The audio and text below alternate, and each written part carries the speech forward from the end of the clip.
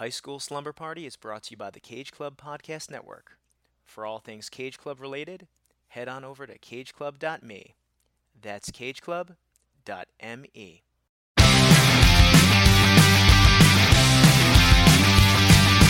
School is out and it's Friday night. I'm all wrapped up and I feel alright.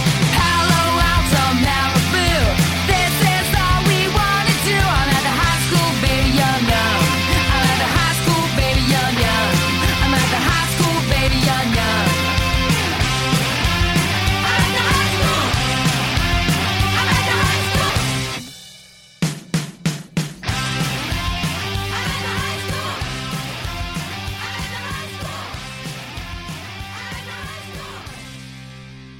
Welcome, watchers, players, and prisoners. This is High School Slumber Party, the podcast where me and some friends look back at our teenage years through the lens of some iconic high school-centric films. I'm Brian Rodriguez, and the party's at my place this evening. But first, school, your junior year is still in session, and we have some homework to chat about. This was your assignment, and I would like to see the results.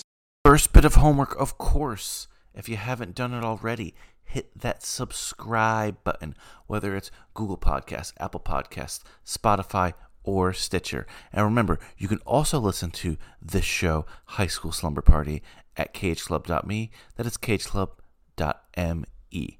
The flagship for not just this podcast, my other podcast, P.S. I Love Hoffman, the Philip Seymour Hoffman podcast. Joey Lewandowski, our guest today.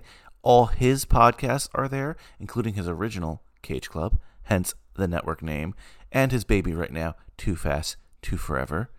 And it's also the home of so many other great pop culture podcasts. And of course, the best way you can spread the word about High School Slumber Party, or any podcast you like, really.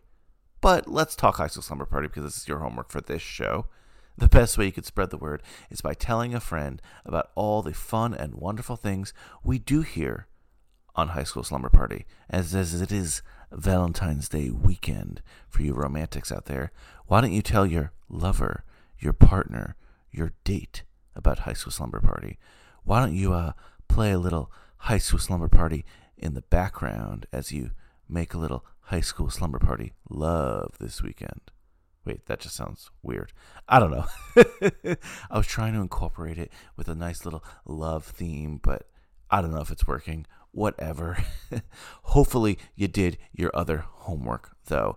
And that was, of course, to watch today's film, Nerve. I already mentioned Joey Lewandowski. He's our guest today, the Godfather himself. Hope you watched it. In fact, I insist you watched it because it's a fun movie and it was your homework. Speaking of homework, your other homework, of course, was to listen to last Friday's episode. We had another great guest, Mike Manzi. He was here. And of course, we talked Drillbit Taylor. Kind of a forgotten Apatow comedy of that era, but definitely check it out. I insist you do. You know what? It's your homework. More than an insist. That was an assignment. Whew. Now that we have that out of the way, it's been a while. I feel like it's been a couple weeks, but I got to kick it to my man, news anchor Brian Rodriguez. Should we? I think we should. There's been a lot of news, so let's have him talk about it. Here's Brian Rodriguez with High School Movie News.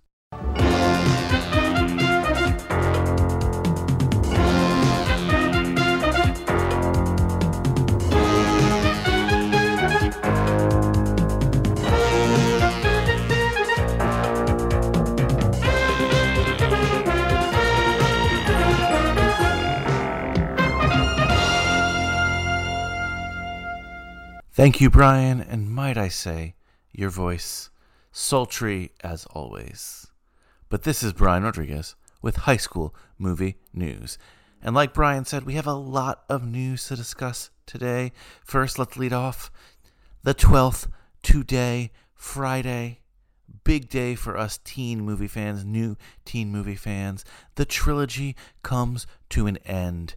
Netflix's To All the Boys trilogy. That's what we're talking about. And it's here. It's out. I haven't seen it yet, but I can't wait to watch it.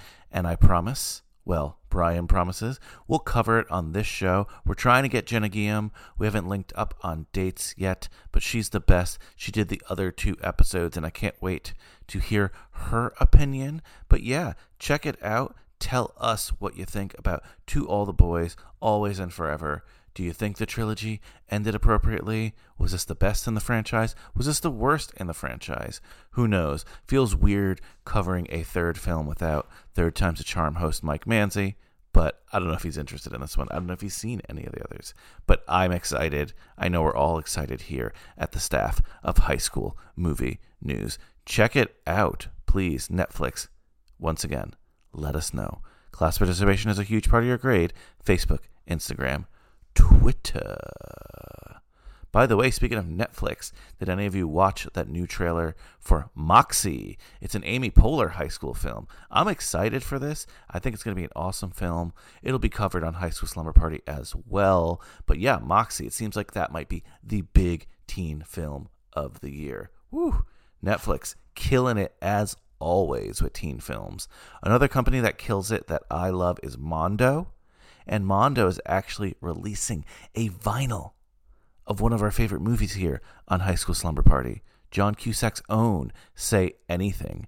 And by the way, I don't think this has been mentioned for a while, but John Cusack still blocking High School Slumber Party on Twitter. What's up with that? Come on, Cusack. For all of us here at the High School Movie News Desk, stop blocking the show on Twitter.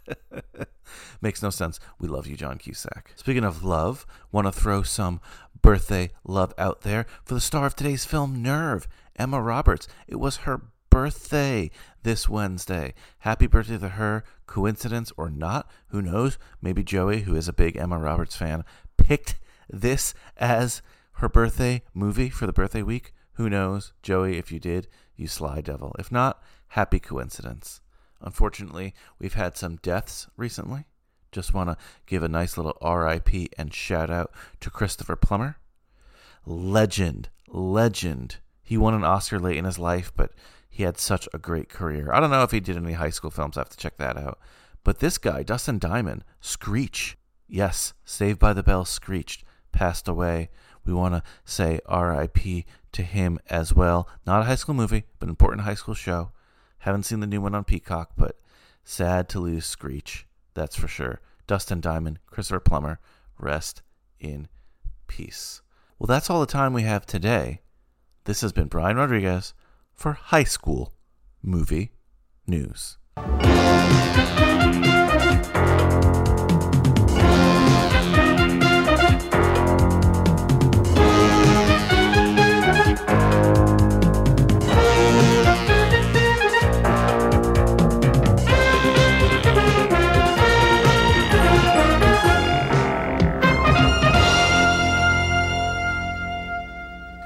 Always great hearing from Brian Rodriguez with High School Movie News. Great tidbits there. Can't wait for Moxie.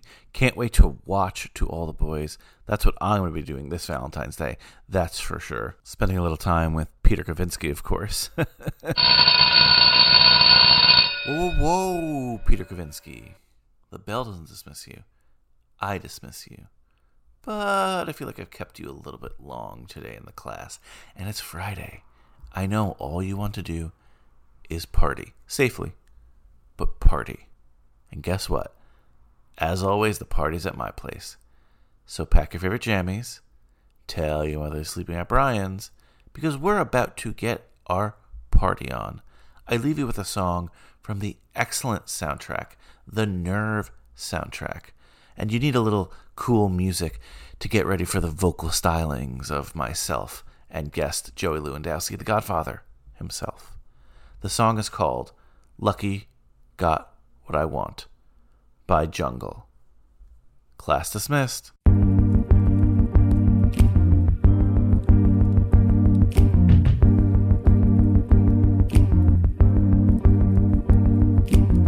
I still living. Tell me I'm wrong. Would I be forgiven?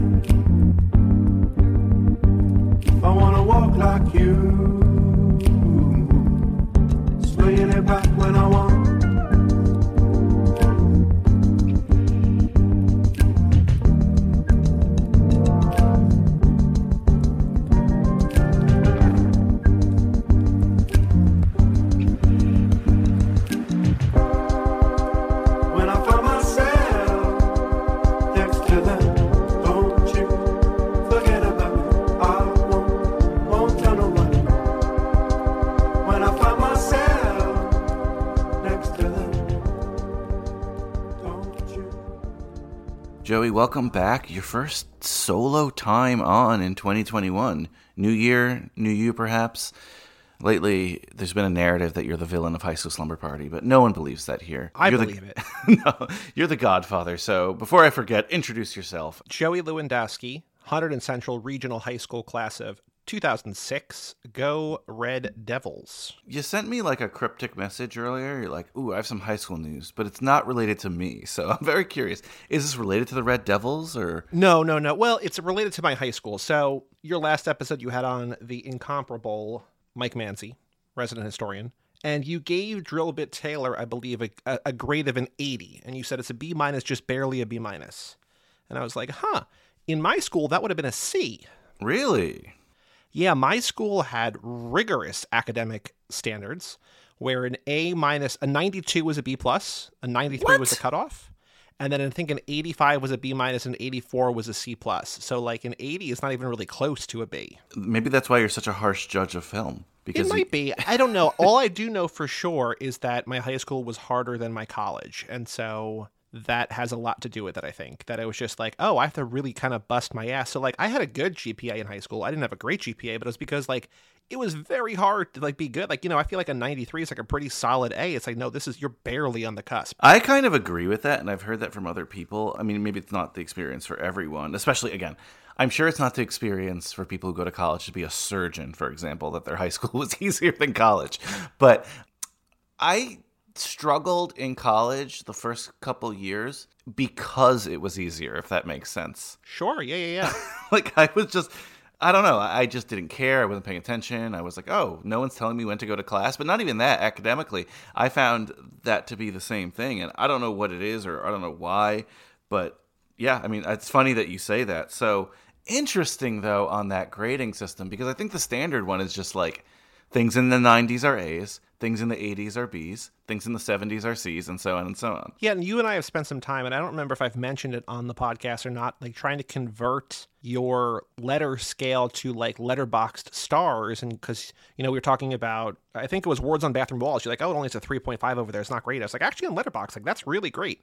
And like, I don't know how to directly correlate that. It's a game I'm playing in my head. It's some mental gymnastics that is of no interest or no use or no joy to anyone but me, and not even me, really, honestly.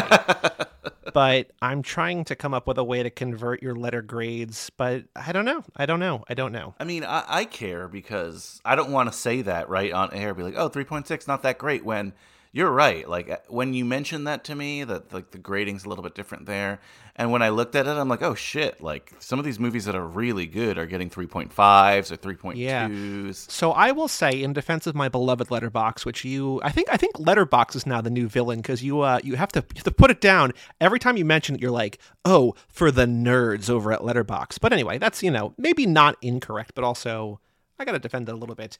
But the real rough rule of thumb is that like somewhere like the 2.8 to like 3.3 range, I think is like just like it's fine. Like it's pretty good. Like it's not good or bad. It's kind of like honestly kind of boring.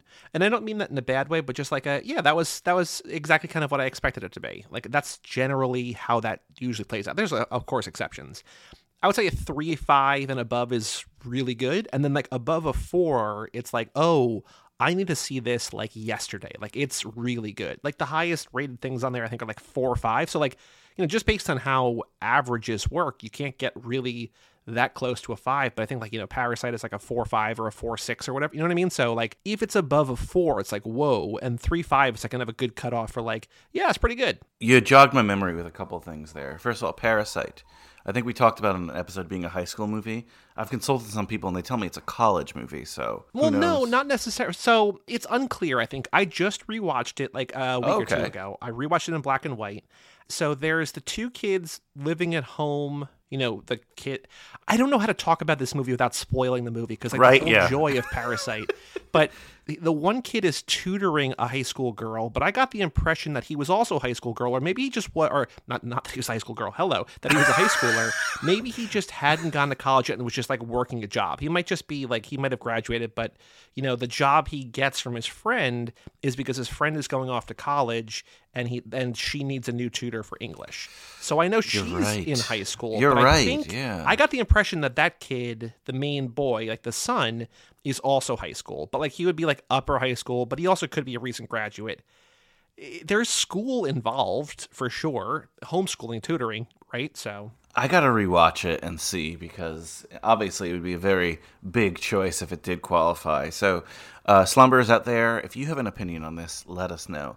The other thing I was going to mention, too, about just Letterboxd is I'm saying the nerd thing in tongue-in-cheek. You have to kind of be a nerd, A, to have a film podcast, and B, to be listening to this podcast right now. Sure.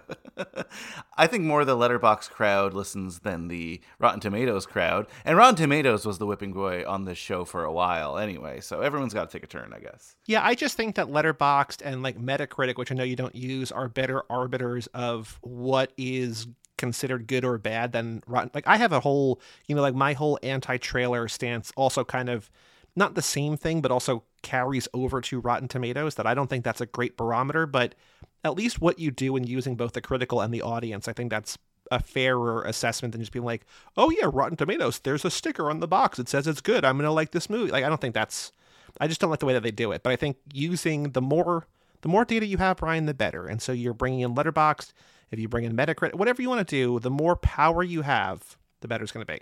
Well, it's funny because, I mean, I know we're skipping ahead, but the segment ends with me saying, we don't care about any of that. What's your score? Exactly. Exactly. So at the end of the day, that's all that matters, and that's fine. But it is very interesting because, and I know you are someone who is very against this.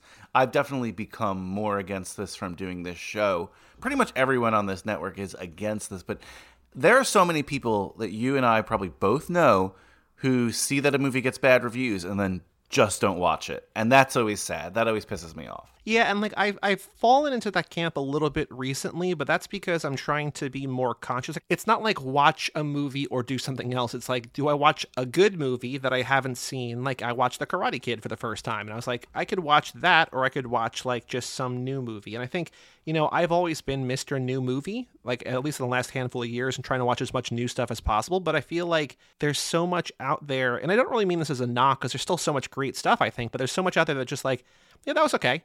And I'm just trying to find a better way or a better experience of those 2 hours. And so, there's new movies like that Owen Wilson, Salma Hayek movie Bliss, for instance, or like that new Denzel Jared Leto movie The Little Things, right? Where it's like, yeah, this could be good or it could be bad. I'm not sure. And like, if I had unlimited time, if I had nothing but time, shout out Too Fast, that I would watch everything. But, should I watch that instead of like rewatching like The Godfather, which I've been, I don't know. It's like, it's a weird thing to balance. Ooh. Right? That's something, as we discuss the future of High School Slumber Party, that's something I fear a lot, to be honest with you, and all you listeners out there. Like next year, the year after, who knows what it's going to be, but there's going to be months of movies that I've never seen and just have mediocre reviews. So I think at that point it's just about, I don't know, we'll see. But well, I think you still have tons and tons more. And there's actually two that I'm going to bring to you that I don't think have been mentioned on the show yet. My two recommendations for the movie that we're talking about today, the Rent 2, Get 1 Free, both of the ones that I have lined up for you, I think are new to the podcast. And I'm not 100% sure that one's a high school movie. I think it is, but like, there's a bunch out there that you have not covered yet, like obvious classics, but also just stuff like this that I was like, wait, why haven't I ever made Brian watch Nerve before? I love this dumb movie. I have problems with it, but like there's movies like this that exist that we can find more. We can stretch the dollar a little bit further, but then I'm still waiting for a High School Slumber Party to graduate and go into the college years. Then you got a whole more 4 years or more. You're just, let's get you degree after degree. The doctor years, that'd be great, right? Like just like movies about medical school, all 4 of them. Yeah. And then like you get like your first job and you just cover House because you're like a med student, just like, season 4 of House or whatever, like after Cameron, and like after the 3 main doctors like all like, hey, we want to do other shows or whatever. They're like, okay, cool, we're going to bring in hotter, younger people. It's like, okay, there's Olivia Wilde. Hello. That's just, you could do that. Wedding movies then, movies about having kids, movies about buying a home. That's the weirdest long-term con for a podcast ever. Like it's just like you growing up. It's like Boyhood, the podcast, but like you start in high school and like, eventually when you're like 95, like you're doing the movie Amour, which is about like, old people dying. It's like, yeah, that's the nature of the podcast. That's how I die, like literally talking about a movie on my deathbed, finally catching up with the lifetime of movies. Not lifetime. And Nicole's right there next to you, on your deathbed with you. Like, you're both like you've had this wonderful like 70-year long marriage and like everything's been great. She's like, but Brian, you told me it was going to be 4 years, and here we are 70 years later, and you're still telling people to hit that like and subscribe, Gleep Glorp. Yeah, exactly. But Nerve, I mean, what you mentioned, I'd never even heard of this movie until you brought it up to me. I forgot when you brought it up to me. I think it was the end of last year. Yeah, because like there was a couple movies like, I've had my Brian must cover this, and then there's other movies where I'm like, I really want to be on the episode. And I was like kind of thinking about things, and I realized I remember this one. I was like, oh wait, this is a high school movie. Like, let's do this one. And then I know that you were, looking for, you're having some scheduling stuff. I'm like, this is a great movie. Like, this is a short movie.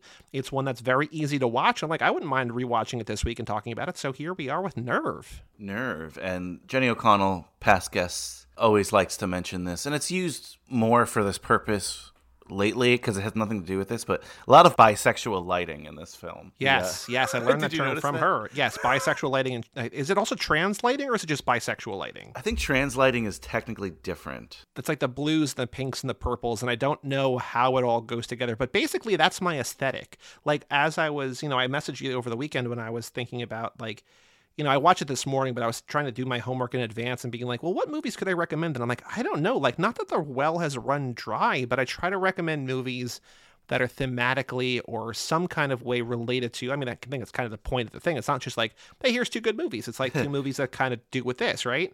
And I was so struggling, and I was looking on your beloved Letterboxd. I found a list that was like, let me see if I can find the exact name of the list.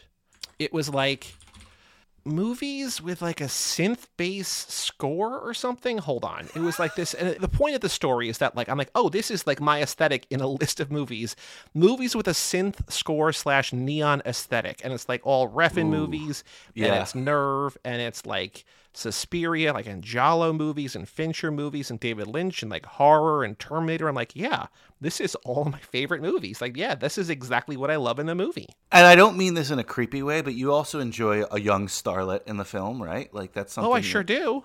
That's something you enjoy too. Two of my young starlets are in this movie. Ooh, I can't wait to talk about them. But let's not get too ahead because I'm sure a lot of people are not familiar with Nerve. So let me read the back of the old DVD.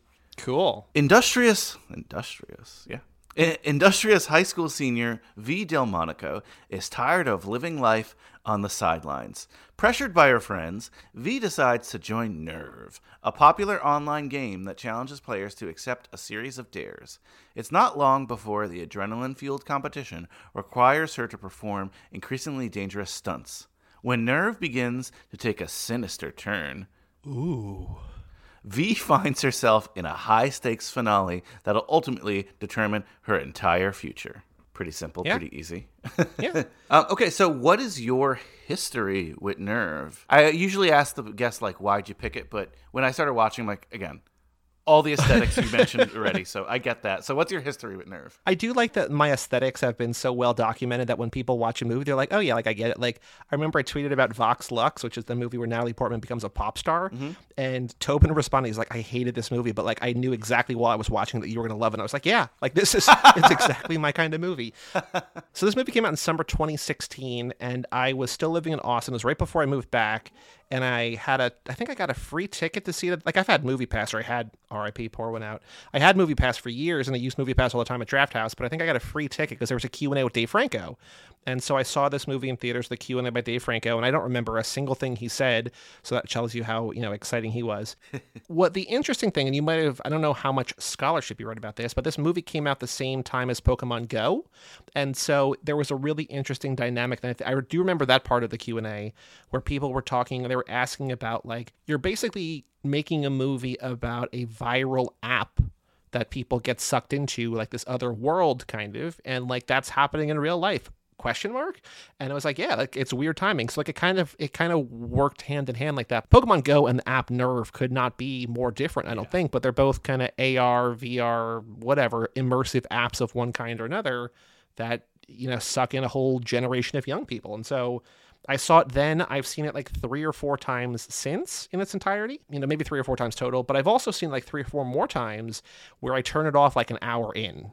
Oh. Which is like a very rare thing because I don't like this ending of this movie at all. I think it drops the ball in all sorts of ways, but I think the first hour is so good and fun, and I don't mind when this movie has to get to a point where like we need to have consequences play out. Like I don't mind. I mean, you know, sometimes I'm like, I just want to have good things happen in movies, but like I just think that this movie just drops the ball so hard in how it resolves things, and we'll get to that when we get to that. But like, there's a certain point where I'm like, yeah, I've had my fill of Nerve. Like I have the soundtrack, I have the look, I have the fun, and then I'm out. So I've seen this movie a bunch. Only, you know, about half the time do I stick it all the way through. That was my sentiment as well as a first-time watcher, that the premise and the first half of the movie, I don't even want to say first half because I think more than half, maybe the hour mark, who knows, I wasn't like keeping the time code, but that was so much stronger than the way this ended. I have a lot of words for the ending. I don't know if they're necessarily, like, it's not like I hated the ending, but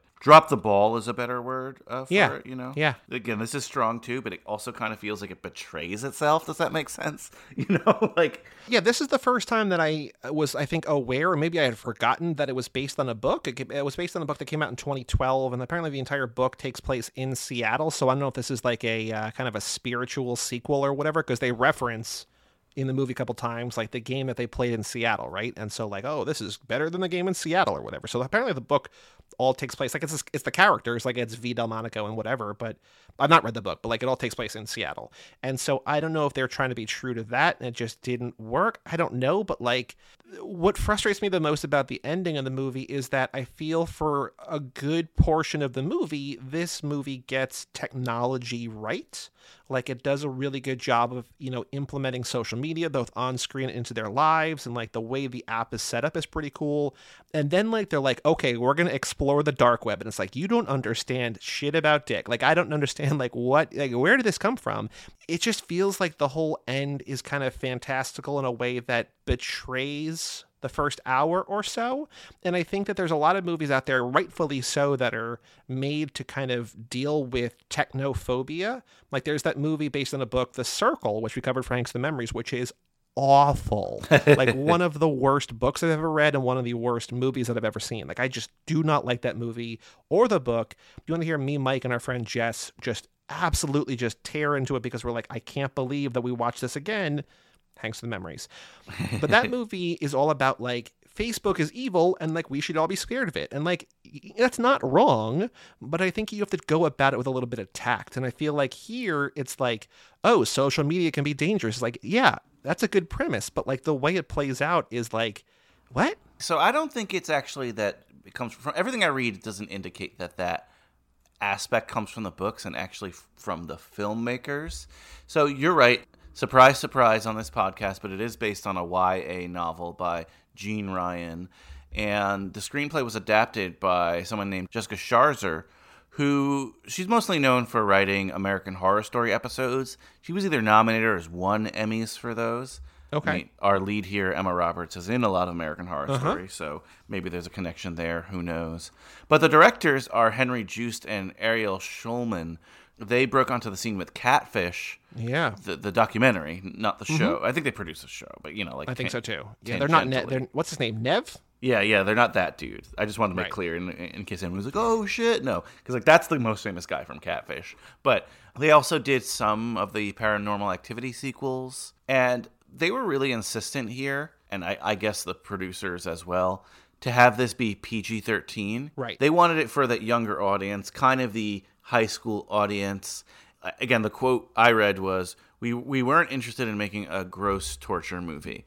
And I think this ending, which apparently is different from the book, and the tone is apparently very different from the book. The tone of the book is very dark and more of that whole technophobia thing you were mentioning than the movie ended up being. Again, I've never read the book, but apparently that came from the filmmaker's desire to make it more sanitized for whatever reason. I read that, like, I get, like, because they wanted to have people who were, like, 13, 14 seeing this and kind of being exposed to, like, the dark underbelly of social media. Like, I understand that desire and that inclination, but I think that if this movie was rated R, I think it would be a lot more free to go where it wants to go and not feel the need to kind of censor itself or step on its own toes. Because it feels like this is literally a game where life and death is on the line, right? And, like, it's like, oh, but we can't show blood or nudity or whatever. Like, there was like a sex dare that they axed because it was gross and weird. Like, I get that. Like, I get not wanting to show that, but I just feel like there are so few PG-13 movies. And, like, I don't want to, again, like what you were saying before about, like, reading a bad review and whatever. Like, I don't want to prejudge movies, but, like, when I see a movie that's like a thriller or horror or whatever that's PG-13, it's like, oh, like, this probably isn't going to be good, which is why, like, Happy Death Day is such a miracle, because they're able to do so much within the PG-13 constraints. Like, that is genuinely one of my favorite horror movies, and it's PG-13. Like, it's just, I don't know how you did this. Like, this feels like a magic trick. But, like, this, it just feels like you're limiting yourself, like, to have a broader audience, but you're kind of sacrificing the art? I don't know. Yeah, I don't know. I think that's something studios should do, and maybe it was the studios. I don't think that's something filmmakers should try to do, to teach lessons with their movies like that, you know? I think just try to make the best story possible, and I think it suffered from that. I don't need more gore and stuff like that. Like, that's not what I need, but I don't need you trying to teach me a lesson at the end either, and that's really what it felt like.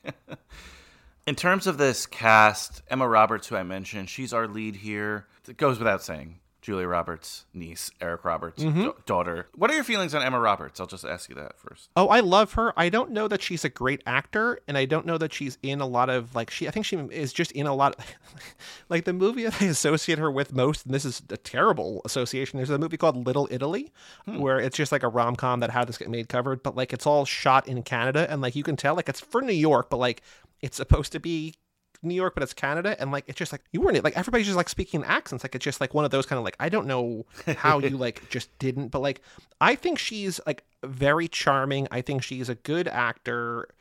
I think she's in interesting stuff from time to time. I like that she's able to poke fun at herself. Like, one of my favorite, I mean, you know, Jenny, if you're listening, I'm going to praise Ryan Murphy here for a second, so cover your ears. But I think, like, Ryan Murphy's Scream Queens was, like, a great series, and I think she was great on there. I think there's, like, she's got this persona, right? Like, this kind of, like, goody, very pretty, preppy kind of girl, like, almost like a Heather, right? Like, from the movie Heathers. Like, that's just kind of how I see her. And she's able to poke fun at that, I think, from time to time. Like in that movie, The Hunt, that came out on VOD last year, that was like COVID scrapped or whatever.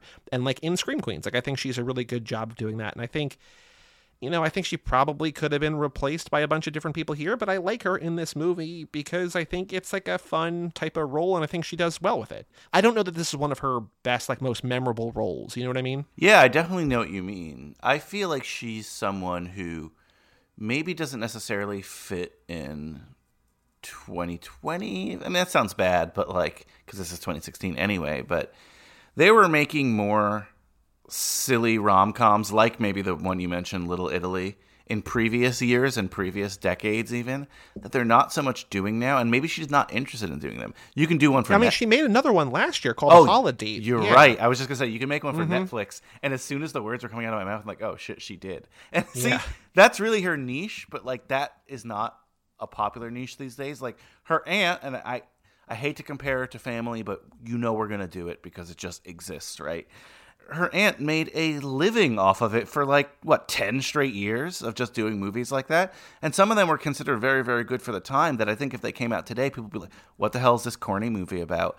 And I love a lot of them. So it's not me criticizing them. But I do feel like, though, with like the comparing it to Aunt Julia, and like there is a reference in this movie, like when she mentions how expensive the dress is, like that's a nod to Pretty Woman or whatever. But like, I think the reason, this is something we've talked about either on mic or off mic, about acknowledging and realizing that the average movie today is better than it's ever been, but like there's more movies, and so more of these are just going to fall away. And I feel like the reason some of these like stand up and like remain in our consciousness, like something like A Pretty Woman or A Runaway Bride or My Best Friend's Wedding or whatever, Notting Hill, like they are all kind of just like, you could say like just like whatever rom-coms, but like they're elevated and memorable because of her performance, right? And like, I can't imagine how hard it must be to be an actor where your aunt is Julia Roberts. Like I just do not wish that on anybody. Like, from all social media purposes, they have a great relationship, but like to follow in the footsteps of like America's most beloved actress, it's like, oh, that's gotta be impossible.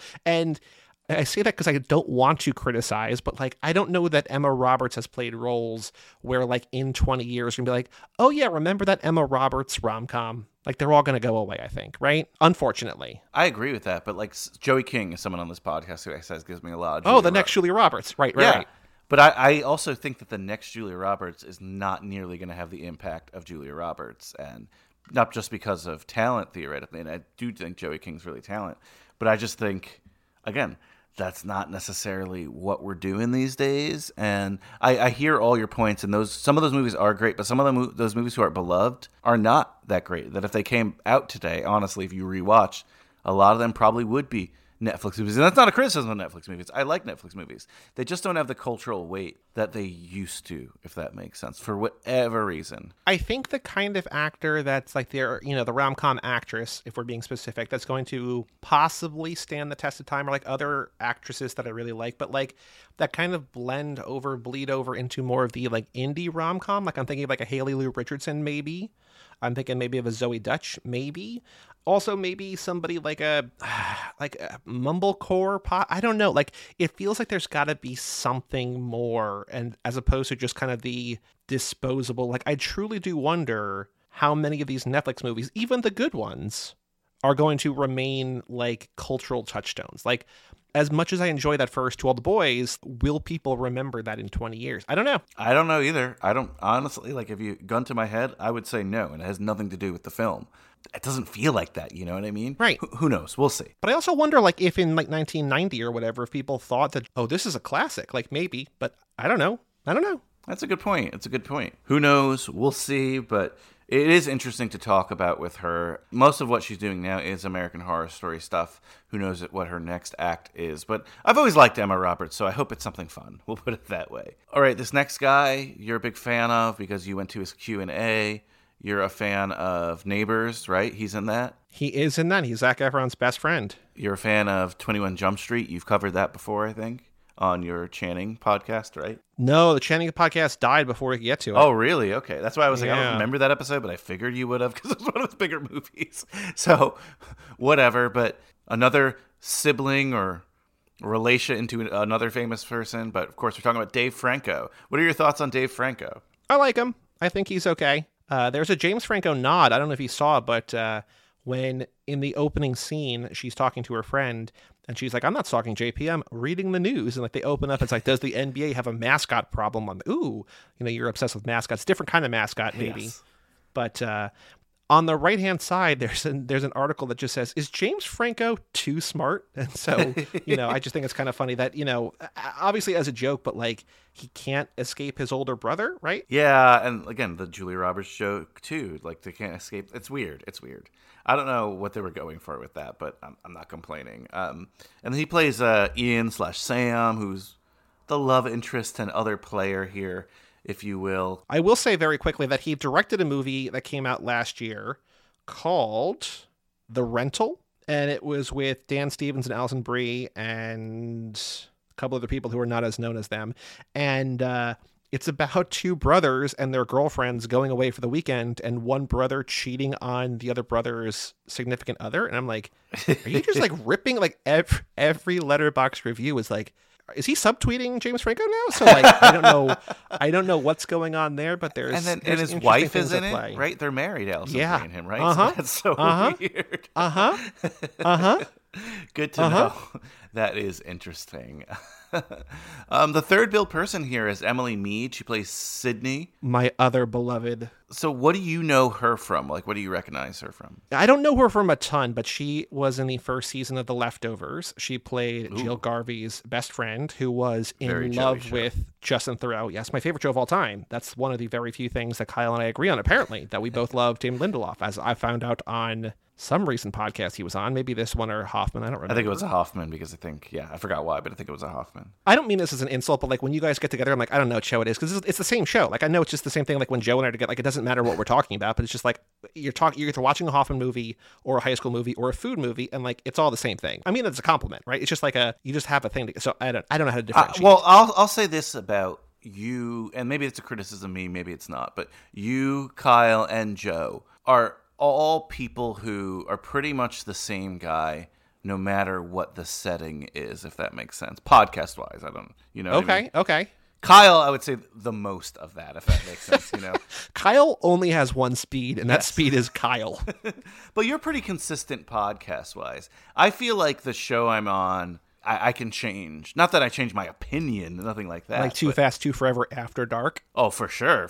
Check that out, guys. I've already teased it a lot, but definitely check that out if you can. If you have the means, I highly recommend it.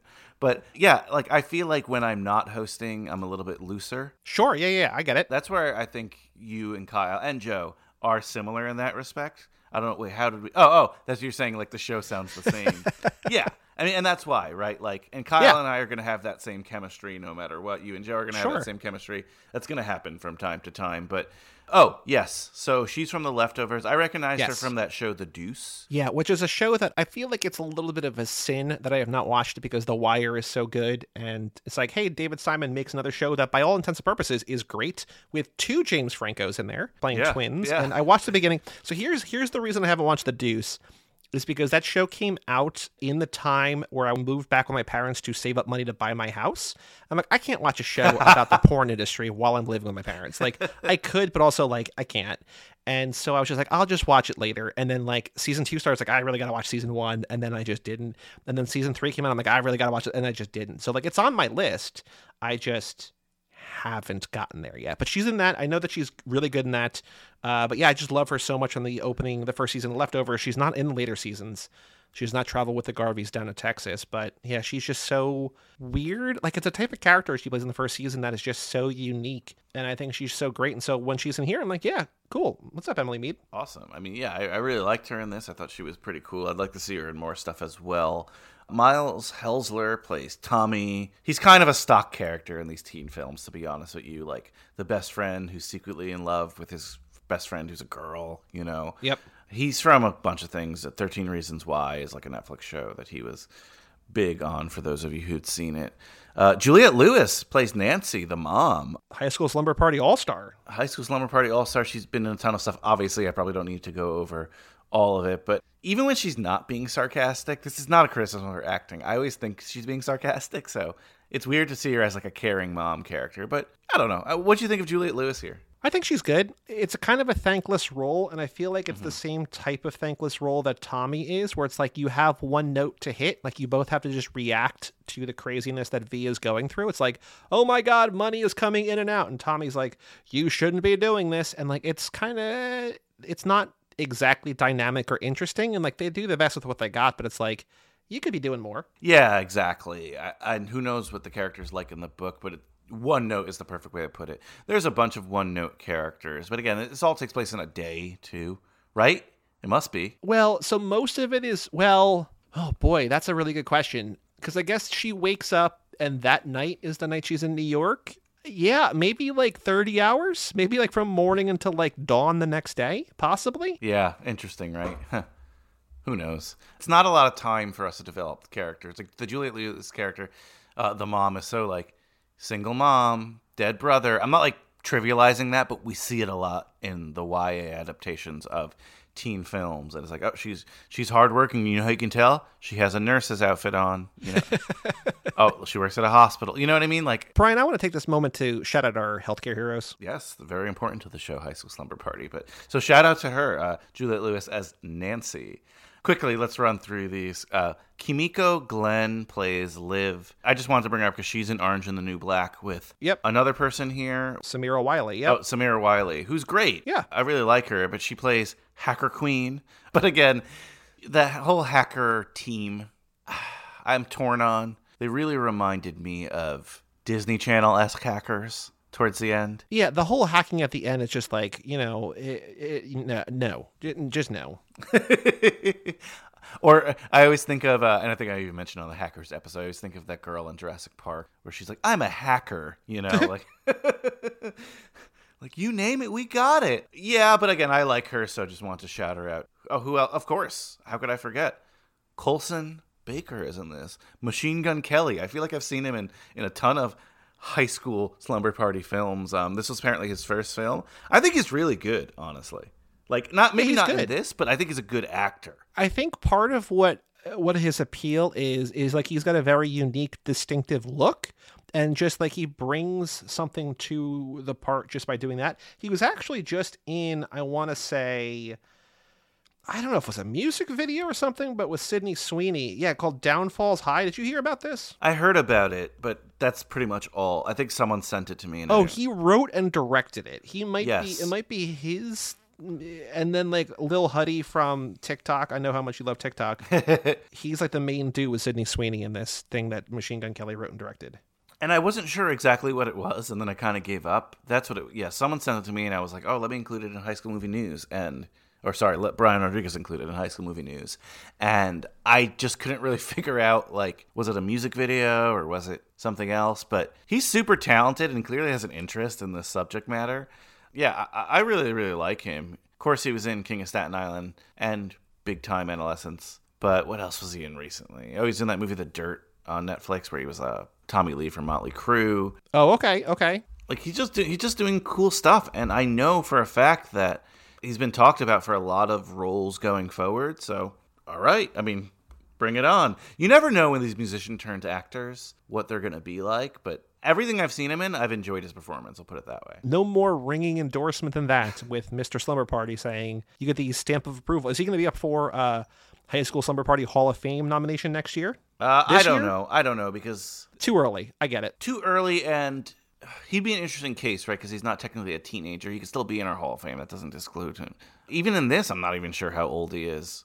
We know our set of characters from the school who know each other are high schoolers. Do you think Dave Franco is a high schooler in this? I know he's kissing high school girls, but he's also from Seattle, and he's here, so you know what I mean? So this is what I was trying to think of, like, because I know that we got your all important questions. You know, your Cameron Fry, your Long Duck Dong, your Wooderson. I'm trying to think about these ahead of time, and I'm like, everybody in this movie is like close to 30. Like, I don't think any of them look like high schoolers. Like, they kind of do, but I think they only kind of do because they all kind of look like each other's ages, right? And so, like, I don't remember what movie you had recently, but it was like one of them was sort of like that, where it's like everybody's like 24, and so like that might even been Words on Bathroom Walls. It's like, oh yeah, like it's not exactly high school, but like it feels like a high school because it's all of an age group. I think Dave Franco gets a pass because he is an out-of-towner and he could just be any age. But Emma Roberts is like 27 when she's making this movie or something like that. And she, like her name is V99, which I guess means like she was supposedly born in 1999. So she's like 17 here, but she was like born in 91. So she's like 25, 26 or something. So like, it's just what? Yeah, and what I found weird is at the time, she was also like already playing adults in other movies. That's always a weird thing to return to. Yes. Yeah. So that was a little confusing, and you know maybe we'll dive in a little bit more or not later when we do the questions. Oh, I just had a really great idea for another episode. I'm going to change one of my rent 2 get 1 free, I think. But yeah, okay. Sorry, keep going. Ooh, I'm curious. I'm curious what you took off, what you put on. So can't wait. Yeah, I mean that's pretty much it for the cast. I wrote down Mark John Jeffries as well, who was like a child commercial star. Cool. I always wonder what happens to these child stars, so I was like, oh, I remember that guy's name. So let's talk about the movie, though. Let's get into it. Favorite scenes, moments. I know you really enjoyed the first part of this film. Yep. I do think it's really effective in quickly getting you into the game and understanding the game. And, you know, if we want to call it a game, one character literally says, it's like Truth or Dare without the truth part, which you're like, okay, I get it. But it also makes sense, like, why this would be so addictive if theoretically this was allowed and out there and stuff. Basically, it's a game where people win money, everyone's, like, watching, and you just have to do these dares. I don't really know how else to explain it. Pokemon Go, yes, but Pokemon Go was rather harmless, except I remember when it was, like, really popular, Justin Bieber was in my neighborhood, and I'm not saying I live in a bad neighborhood, but it's not a neighborhood Justin Bieber would frequent or anything like that. And he had a limo searching around for these Pokemon, and I know people got obsessed with it like that, but it wasn't dangerous like this game could get. But at the same time, even the other day with the whole everything with the GameStop stuff and Robinhood and stuff, right? Like the easiness of an app creates that distance between what you're actually doing and what's happening in reality. Sure. You could vote for someone to die, and it's not that big of a deal because you're just watching on your phone. Until you get a push notification that says you are an accessory to murder. It's like, oh no, I didn't realize this was real. That premise falls apart towards the end too, because like when that final battle, if we want to call it that, happens, they're in this like fiery warrior style coliseum where there are thousands of people watching. And it's like, whoa. So that's another thing I didn't like too, because I liked that premise of like you're a step removed from something. Think about Twitter too. All the haters on Twitter, all the people who say disgusting, gross stuff on Twitter, they're doing it because they have that wall. They would never say that thing to that person's face, or presumably, right? And when we get to the ending, it's like, oh, suddenly people are saying it and doing it to people's faces. So who knows? But it's a pretty interesting app and concept. So I guess I'll ask first, what'd you think of the whole concept of the game? Oh, I thought you were going to ask a different question, which is what I meant to ask you when we first started, which is, Brian, are you a watcher or are you a player? Ooh. Or at the end, or are you a prisoner? It's like, what? No, you can't just add a third class in here. Like, that's not okay. Like, I'm definitely a watcher. I think everybody, like, I don't remember what I compared this to. Oh, it was, are you a Letty or a Mia on Too Fast? I'm like, anybody who hosts a podcast is automatically a Mia, right? Like, it doesn't, you can't be a Letty. Like, Letty's not hosting a podcast. And I feel like there's nobody who's a player who's, hosting a podcast. I think everybody who has a podcast is automatically a watcher, right? Fair, yes. That's fair, yeah. Like, I think that Kyle might be like, I'm a player. It's like, no, you're not. Like, you're not. The one thing I say, like, I think podcasters would be a different category of maybe more like a less sadistic game maker. Like we have more control over like stuff in that realm, but not very much. Like the games we would invent would be closer to Dungeons and Dragons rather than jump off this bridge and shoot someone. So I think that's the whole thing, and I don't know where the dares come from. I guess they're crowdsourced, but that was another thing that the directors talked about, was that like technology in and of itself is neutral. Like it could be good or it could be bad. Like Twitter is like one of the most powerful tools in like crowdsourcing information. Like when there's breaking news, it's like, okay. And then you look at Twitter and it's just like, oh, this is filled with hate speech and, assassination. Like, it's just like all, crazy stuff. Right. And so I think that was part of what they're trying to do here. So I don't know that the actual Nerve app is created to be malicious. It's just wound up that way because that's just, it's a reflection on humanity, I guess, right? Yeah, okay, yes, but the first hour, that's correct. There kind of seems to be this game master, right, who's punishing you, right? It's unclear who, like I guess the game, I don't know if there's a centralized force, but like Machine Gun Kelly's like, sorry, I got to make the finals, and he cold cocks Emma Roberts, and I guess part of his dare is like knock her out and bring her to the shipping docks or whatever, right?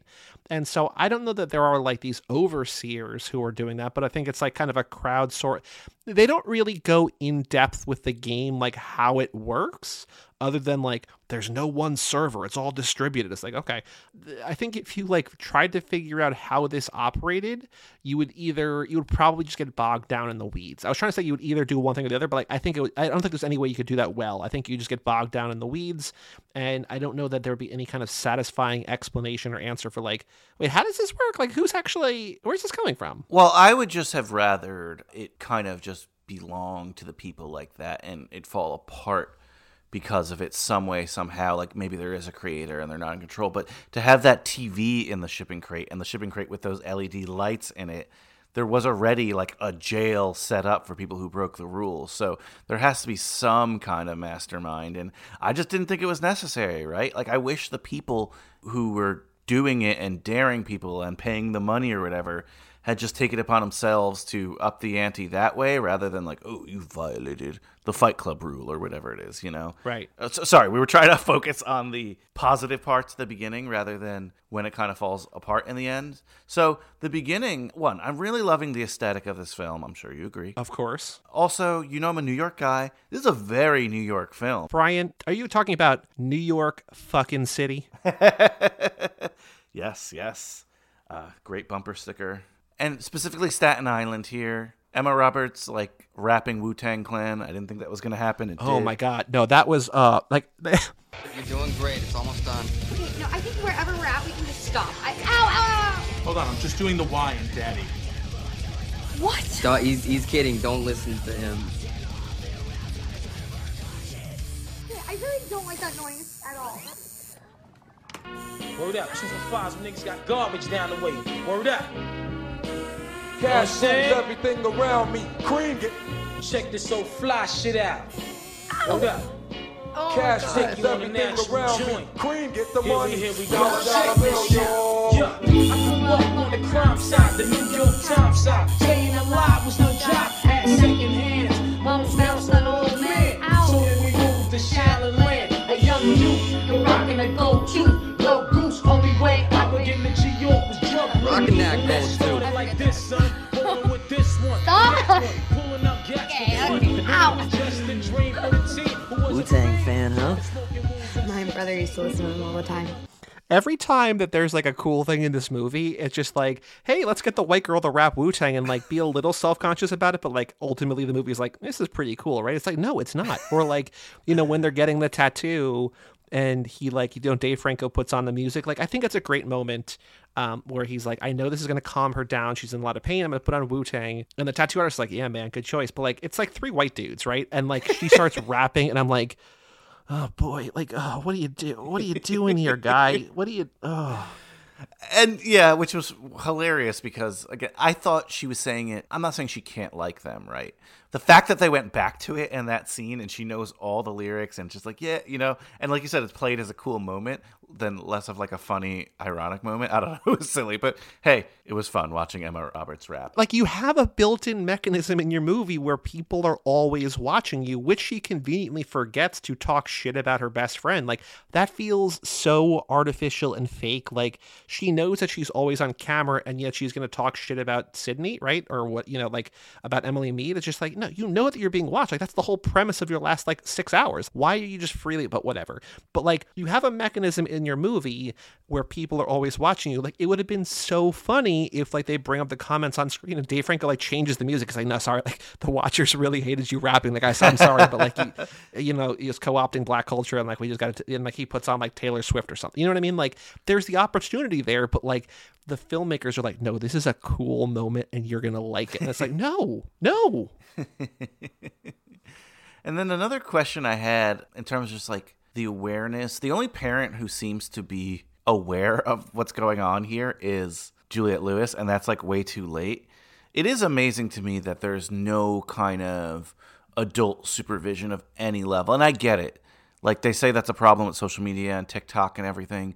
But when a girl, like a cheerleader, flashes her butt in front of the entire school, she's probably going to get in trouble, right? Like someone's going to say something, a teacher there, or someone's going to say something in this day and age, in this world. I'm not saying that's a bad thing, but there doesn't seem to be consequences. No. Like that? Does that make sense? Yeah, no, there's no consequences whatsoever. And like, if the movie had taken even one scene, like where she goes to the principal's office and he just like, he like winks, he's like, you know, I play too or whatever. Like that's all you need. But it's just like, no, we don't give a shit. Like she just, you know, this whole world apparently is so enraptured by nerve that it's like, yeah, okay, sure. Anyone who grew up in the 90s, early 2000s knows how quickly an app or even pre-app, you know, an AOL chat room that's meant for younger people will get infiltrated by a creeper. So it's very shocking that even like you didn't see too many creepers involved. There was that one guy that kept showing at like The Office watching Nerve, but it was mostly like for kids by kids. I don't mean kids, but for young folk, if you will. Like maybe 15-year-olds to 23-year-olds, it seems like. And I know that's, again, probably just because of the app, but amazing to me that they didn't do something like you suggested with the principal being like, you know, I'm in on it. And maybe that's because they wanted a PG-13 movie and they didn't want to show authority figures doing that, but they have to exist, right? I don't know. Like, and you know, the mom is so lost. Like the Juliette Lewis character kind of gets a pass because she's like literally working an overnight. It seems like she like gets out of a like we don't see this exactly, but like, it seems like she gets out of a patient's room, like a patient just died, or she like cleaned a bedpan, like just like, you know, the thankless work of a nurse. Shout out once again to our healthcare heroes. And she like feels her phone vibrate. She's like, $500, like, it's just like, I don't need to deal with this right now. Like, I don't know what's going on. So, like, she gets a pass, I think, for, like, not understanding the game. But, like, there are no other adults. Like, the only thing approximating adults are, like, retail employees. And they're all just, like, fucking kids. Just, like, but, like, they're not against the game. They're just against, like, 18-year-olds thinking they can afford a $4,000 dress, right? So, I don't know. At Bergdorf Goodman. So, I'll ask you this question, Joey. All this shit talking we're doing, why did I still enjoy so much of this movie? Because it's fun. Because there's so much of this movie that's fun. The soundtrack is great. Oh, yeah. So, like, another thing that I really like about this movie, there is a screenwriting book that I think a lot of people have given backlash to since it became so popular. But it's a book that I think is taught in a lot of screenwriting classes and that Tobin taught to us, called Save the Cat, and it's where Blake Snyder breaks movies down into like different component parts, and like part of like one of the main parts is like in the second act is the fun and games, and like that here is like basically from the time that V starts playing until they get to the party and she like, and then, you know, Emily Mead's character like freaks out or whatever, there's like a solid 30 minutes of this movie that's just like a blast. And like Dave Franco doing karaoke on like diner tables and them making out and then them riding into the city listening to like, you know, Electric Love by Borns. Like there's so much good stuff in this movie. It's just like fun. It looks great. It flies through. The leads are like, you know, generic and handsome in a way that like there's nothing offensive about it. And there's a lot to enjoy. It's just that like when inevitably conflict needs to come, the movie just is like, I don't know how to resolve this. Yeah, it's so interesting because watching this, I wasn't like, oh man, what the fuck? That rule doesn't make sense, or this is stupid. Like analyzing it, yes, but watching it, I'm like, oh, these are pretty colors, you know? And this seems fun. I'm like, oh shit, don't do that. Those kind of moments. And, you know, the dynamic with her friend, how it is silly that she says it on camera and she doesn't realize that every single thing happening here is part of the game. That is silly. But it is interesting too that her friend is kind of using her for a lot of the movie. Well, not a lot of the movie. Like, seems like it. That she's kind of using her.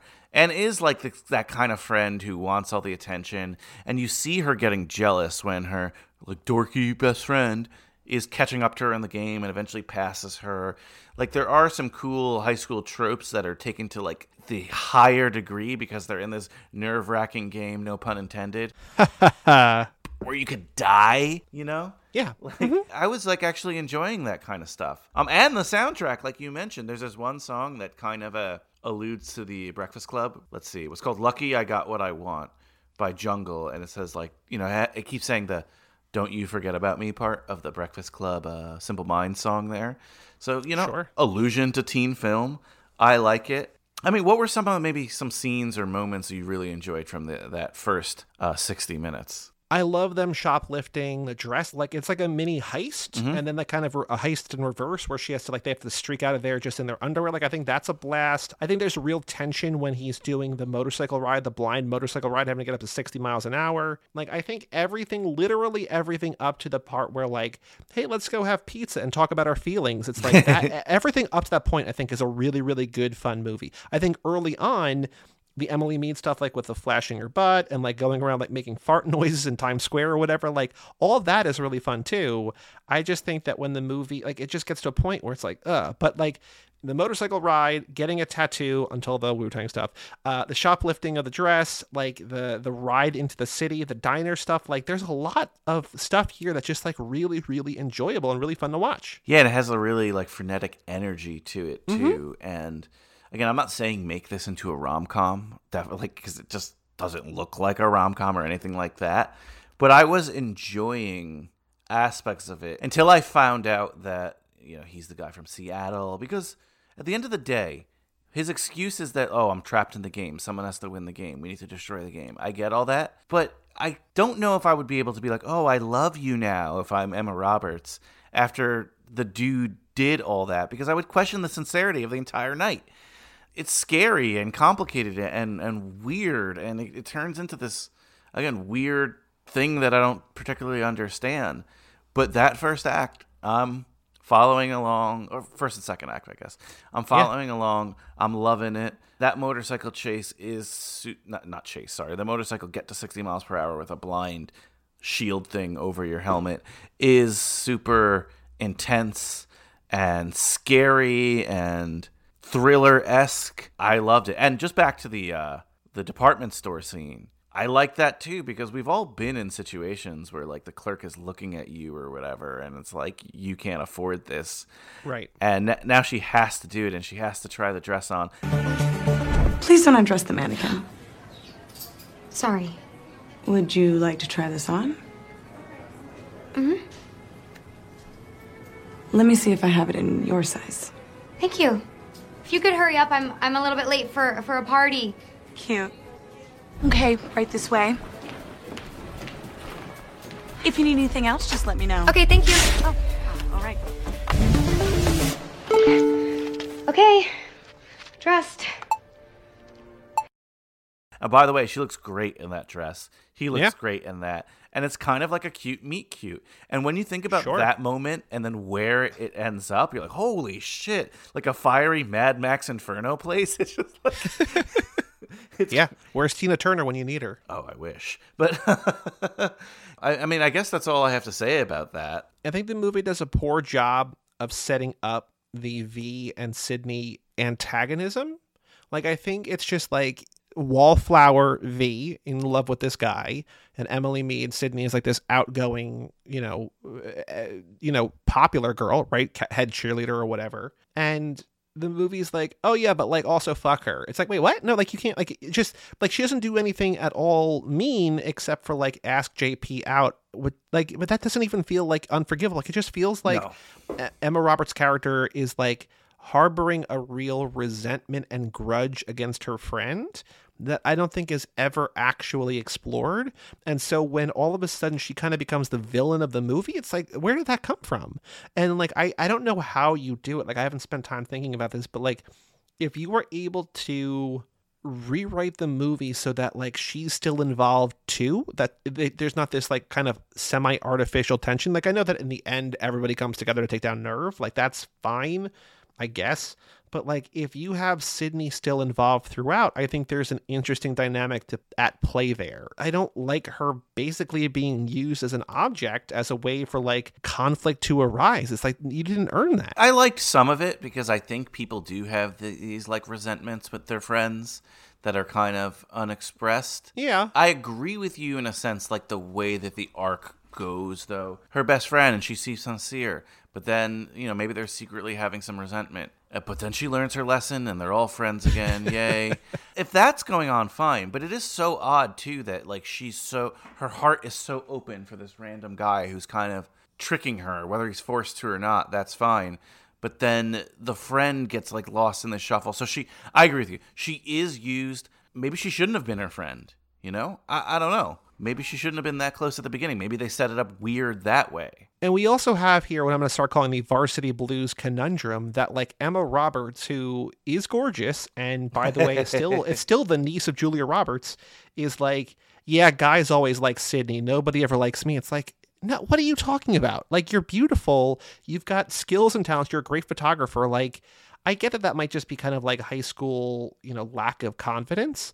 But it's the same thing where it's like, how could anybody ever possibly choose anyone other than Ali Larter? It's like, well, because there's other people who are like almost as beautiful, but like actually have interests, right? So it's just like, I don't know. But like that whole like, oh, I'm kind of the ugly duckling and she's the hot friend. It's like, no, what? No, stop it. Yeah, it's something we see in all these teen films, which is hilarious. And I might have said it on a previous podcast, or maybe just to friends or whatever, but if you can switch those two characters and still have the same plot, then what's the effectiveness, right? Like, right. Is she just ugly, quote unquote ugly, because she's smart? You know what I mean? Which makes no sense. But that's been going on in like the history. But also, like, film. Emily Mead's not set up to be dumb. True. Yeah. She's just pretty and a cheerleader, right? And like, is the movie saying she's dumb because she's making fart jokes? But it's like, the watchers made her do the fart jokes, right? So it's like, I don't know. Well, it says she hasn't gotten into a college yet, but the implication is that's not because she's stupid or anything like that. The implication, I saw it as like, maybe she's not taking things as seriously as Emma Roberts, but at the end of the day, but nobody in this movie is taking things as seriously as Emma Roberts. Like, she's exactly. It makes I don't know. It's one of those silly things that I'm going to chalk it back again to the filmmakers maybe trying a little bit too hard to make this a YA movie, if that makes sense. Sure. Rather than just making it a good movie.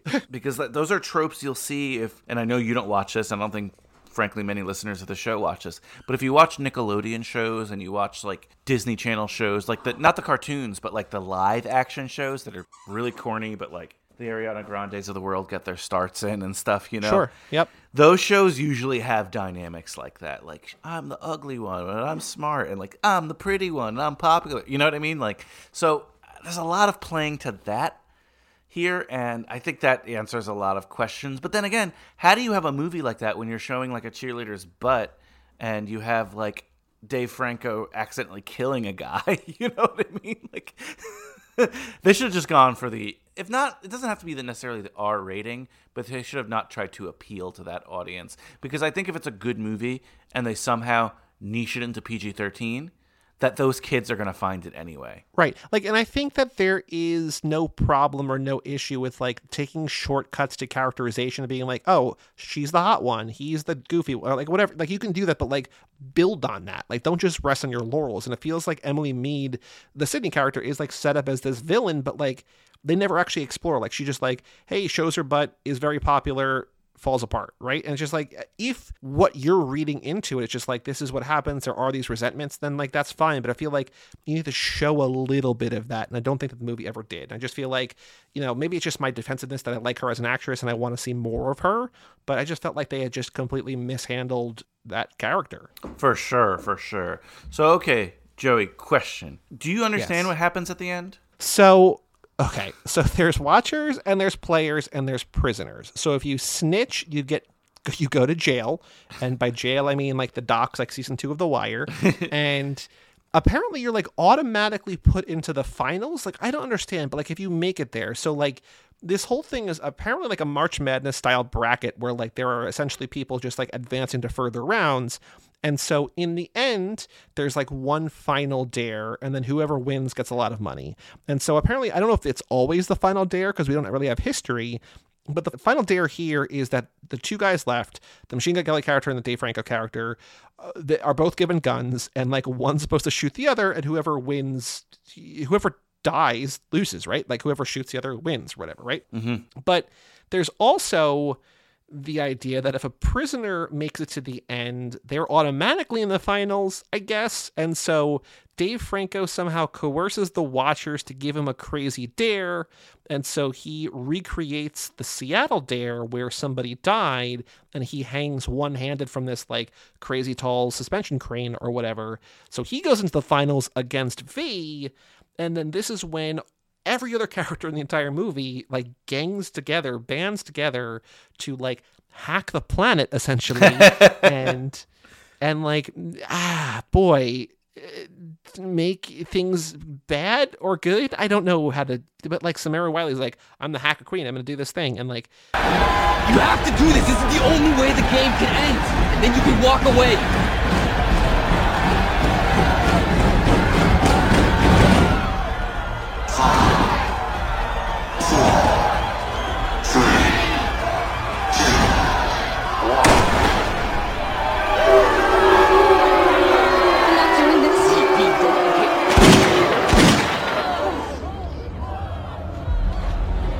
I'll do it!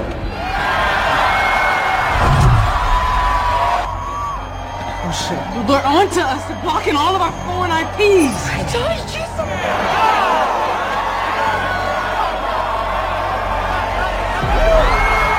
Did y'all miss mine? And I'll say we do that dare again. With someone who's really ready to play. Yeah. It's not worth it, man. Whoa. You have lost your mind, pretty boy. Get back. What you really want for us to kill each other? Of course it's what you want. You think that takes nerve? Why don't you take off your masks and show yourselves, huh? You, take off your mask. Yeah, what's your name? It's easy for you to be brave in a crowd, hiding behind your screen names. Don't you guys see that you're all still responsible for what happens tonight, even if you are just watching? Oh my God, are you really believing this bullshit? Play to win. Play to win. You guys really want one of us to die? For a game? Yes! Yes! Then shoot me! How dare you? Okay. They just pretend that V gets shot because we don't know that Machine Gun Kelly's in on it because he's just like a bad guy the entire time. And so then everybody in the crowd gets a push notification that you're an accessory to murder. Like, oh, this is bad. And then they all delete their app, I guess, to like make it go away. And then everybody, apparently every single user of Nerve deletes the app, and so the app crashes. You put it in great terms that like make I don't know sense. that I did. Like I kind you know, like in terms of like, okay, I get like the narrative structure you're talking about. I don't agree with all the choices, but one thing I think you left out is how long does it take them to come up with this huge nefarious plan? 10 minutes? It seems like 45 minutes. Yeah, like almost no time at all.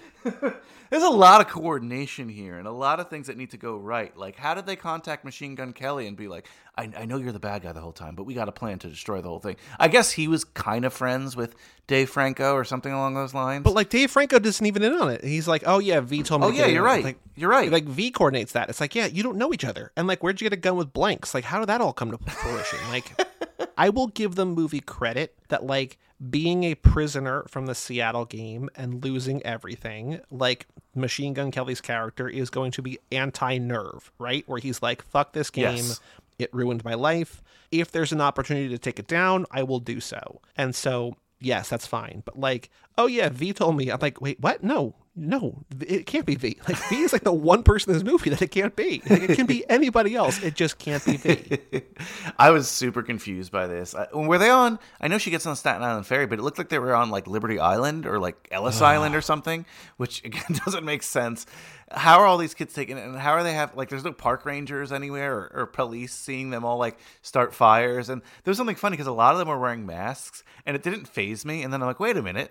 This isn't now. So I don't know. It was just funny to see like half the crowd in face masks and not for COVID reasons. Yeah, and then it ends up being that she faked her own death to punish everyone slightly for looking at the Nerve app, even though at that point, wouldn't you go to the police, right? She goes to the police at one point, but that guy either... Like, there's one of two explanations. I guess one of three. Number one is ACAB, which always... possible.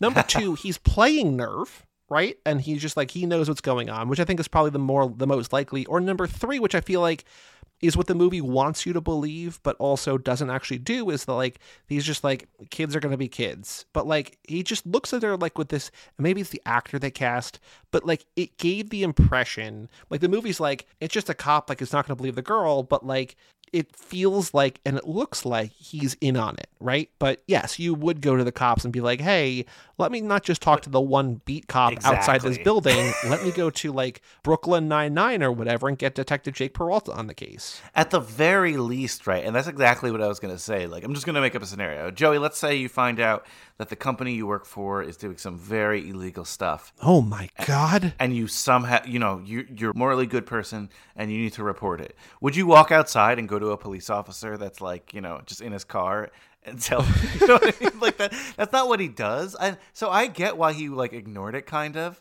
Like, even though you're right, the way he smiles looks like he's in on it. But regardless, this is a random story, but I remember when I first moved to the city, me and my friend found a baby rooster on the street. And, cool. And we were like, oh my God, what do? We can't just leave it out here, right? So he's like, let's take it into the apartment. My aunt has a farm in Pennsylvania. I'm going to ask her if she wants it, and we'll just drive it out there or do something. Because, we felt compelled. On the way back, we saw a cop just in a car, just like that. And we're like, sure. Hey. I'm like, we might as well tell him. And and I go to the cop. I'm like, hey, just want to let you know we found this rooster on the street. I'm not sure what we should do with it, blah, blah, blah. And he's like, He's like, oh my goodness. He was like, let me check the computer to see if the rooster has a wrap on or something along those lines. And I'm like, all right, I get it. You know what I mean? Like, yeah. It's just like, what do you want me to do with the rooster? Like, I don't know. So even though this is a much bigger problem than a rooster. Well, also she does a terrible job describing. Yes, She's like, yeah, they're playing a game and like the game is bad. They're like, you're playing a game? That's like the cops probably thinking like, oh, let me arrest this like teenagers partying with Cards Against Humanity or something. You know? So that's not who you report it to. Go to the FBI or something along those lines. So after that, I hoped that they would somehow maybe snitch them out to a higher source or whatever. But we also know something about teenagers too. And not just teenagers. I don't want to pick on them. People. They don't keep their mouth shut. Someone is tweeting about this, or maybe... Yeah, sure. Twitter's around 2016. Well, no, if you listen to the movie, it's all on the dark web, baby. That's all the message boards. 90% of the web is not accessible. It's all on the dark web, where people are just like a regular internet forum. They're like, yeah, Nerve sure is crazy. Like, it's all the most innocuous shit. It's like, yeah, Nerve is crazy, right? Like, oh, this is even better than Seattle. It's like, you could be saying this anywhere. It's fine. I need a ticket to Aruba. No, you don't. What are you talking about? Stop it. Really quick, I don't know if it was filmed here, but I don't know if you're aware that Susan Sarandon, at least she did, I don't know about with COVID, big ping pong fan, and she owned a ping pong club called Spin in Manhattan. Okay. I think. Oh, okay. I think that was filmed there where the hackers are, because it has that. I was like, why are you bringing this up? And I remembered, yeah, because Samira Wiley is playing ping pong. Yeah, okay. Like, they go down into this, looks like it's like underground ping pong thing, and I think that's where it was cool filmed. Ping pong. Yeah, it was basically with the lasers and stuff, because that's what it looks like when you go there. So, I mean, it wouldn't shock me if they shot it there. What else was I going to say? Oh, speaking of like New York City stuff, have you ever seen New York City romanticized on film in this way, like bisexual lighting and laser way? Because typically it's not, right? Typically it's more either the Woody Allen way or that dark kind of Taxi Driver way. I always see that like movies that take place in like, Tokyo Drift, right? Like two movies that take place in Asia or even some European movies. I feel like, yeah. That's what I was going to say. Like, I feel like the way that they glorify New York makes it feel like a kind of a Euro rave club scene, which you can get in New York, but I think it's not really what you see there. Like, it does feel like a very, like, you know, the show that I'm thinking that I watched about a month ago, like Normal People, the Irish show, which is a high school show, if you ever get the TV, which is great based in the book. But like they go to clubs there and like it's the same kind of lighting, right? Like it's just like that's what you're visioning. But like here, it's a totally different, and it's cool. Like it feels at home, but it is. I think you're right. Like I don't think I ever really thought about it like that. But yeah, you don't normally see this kind of fetishization, I guess, of New York in this way. In that kind of way, yeah. And the thing that they're doing too, it's not like they're just showing a certain part or aspect of New York that goes along with this kind of neon. They're juxtaposing it with a lot of gothic New York. You see a lot of the Brooklyn Bridge and like the gothic looking bridges and that carousel that's in Brooklyn, right? Like that's not necessarily like a neon-esque thing, but they're making it that. The subway, right? The New York subway is not like a European subway or a subway in Asia that looks futuristic and new. It's got an old, dirty feel to it, but the lighting and the sound and the music doesn't have that feel. So I actually thought it was something that was very cool and unique to do for that, again, NYC setting, which is usually played with different notes. So I'd like to see it in other movies because I think it fit. Yeah, for sure. I think that's a really good call. Really good point. Anything else you wanted to mention for Nerve? It's kind of one of these movies that if you want to go along for the blind motorcycle ride, you kind of just have to watch it. It's not really like a scene-by-scene film. I don't know. It's a movie that I would recommend people watching.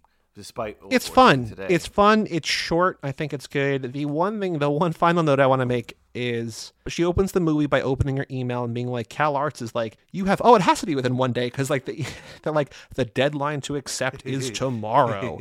Change your life. Come to Cal Arts or whatever. And then the movie ends. Like we know she has a MacBook, but like she touches her screen. It's like a MacBook's not a touchscreen. What are you doing? I was like, what?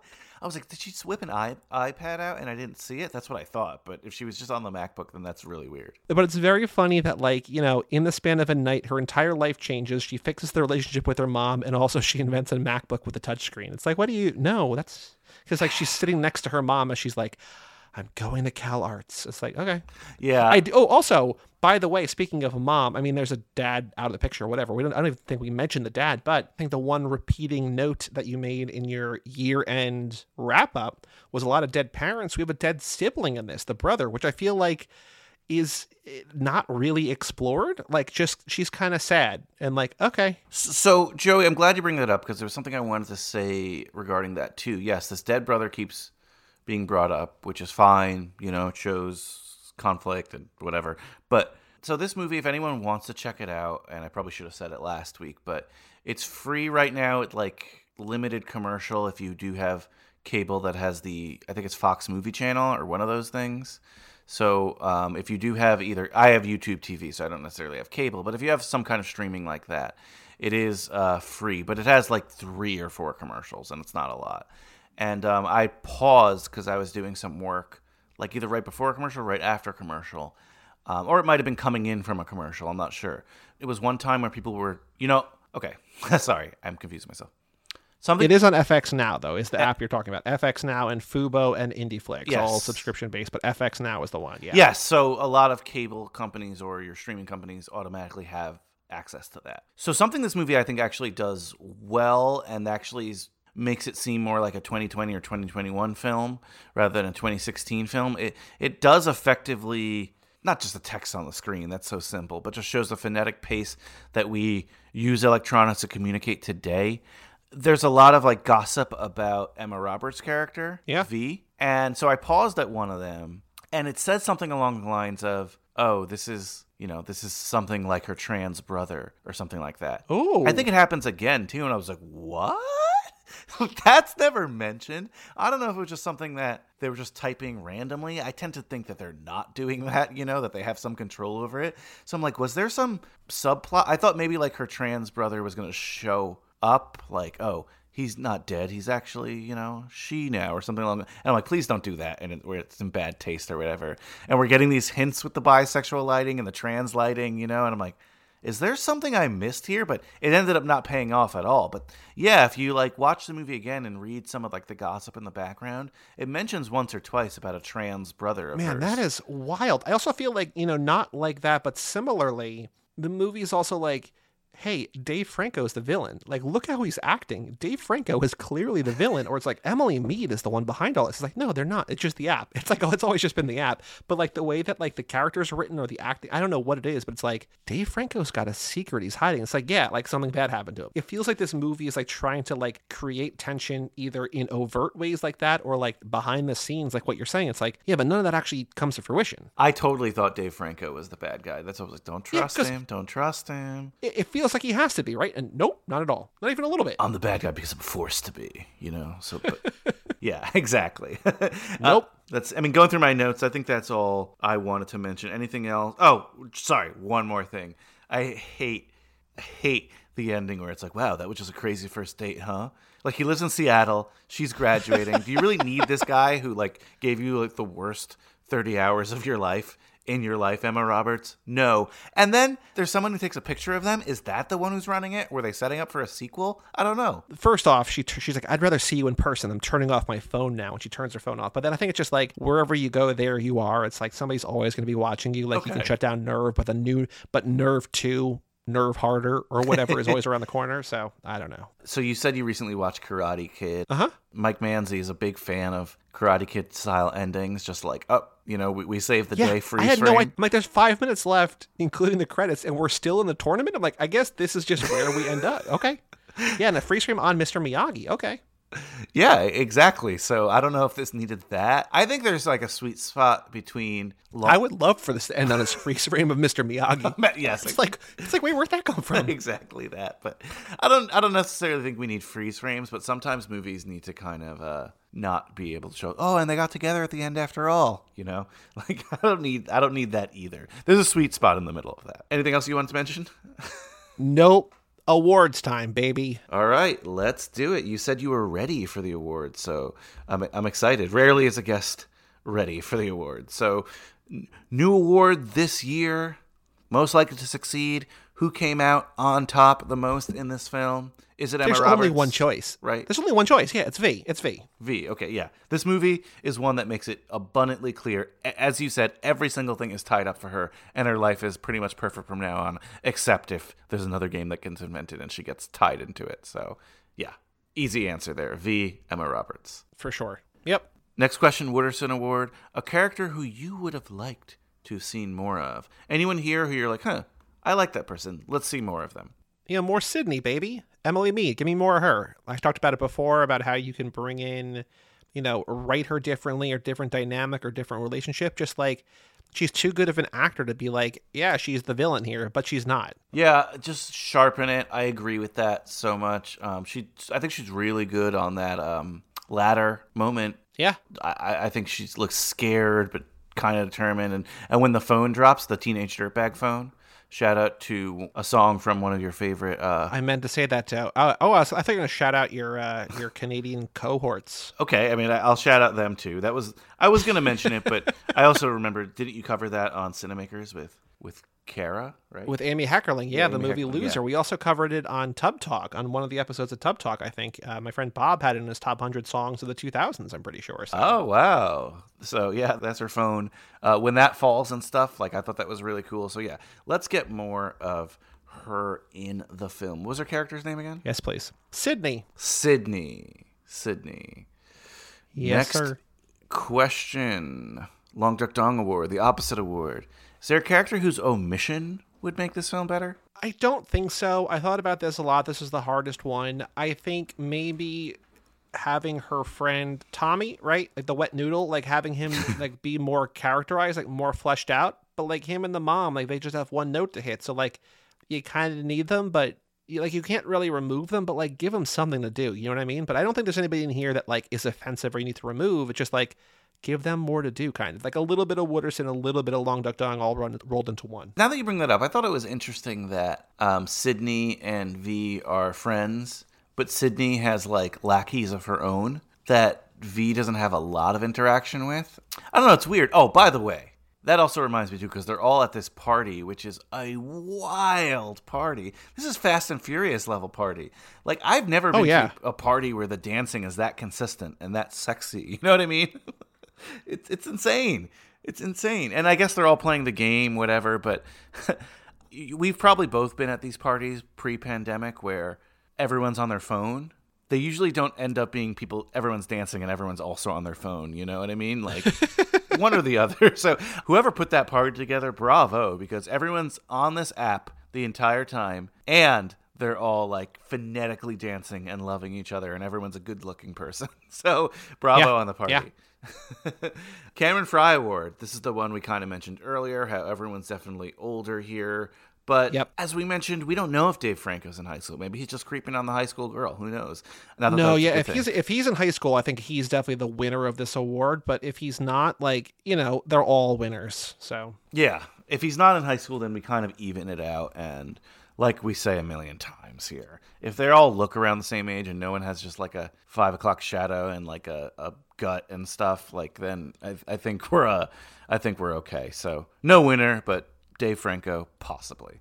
All right, your favorite part, Joey? Normally people's favorite part is picking the movies. I think your favorite part is rating the movies because you're a Letterboxd guy. But first, Rotten Tomatoes. The rare equal score on Rotten Tomatoes. Ooh. 66% by the critics. Well, I was going to guess 62. Okay. Oh, okay. very close. In the ballpark, yeah, okay. 66% by the audience, which, again, makes sense to me. Letterboxd, for the nerds like you out there, Joey, who love the Letterboxd, but again, that is a compliment. 2.9 out of 5. So you kind of mentioned that that was in a sweet spot of okay or watchable. Yeah. But we don't care about that.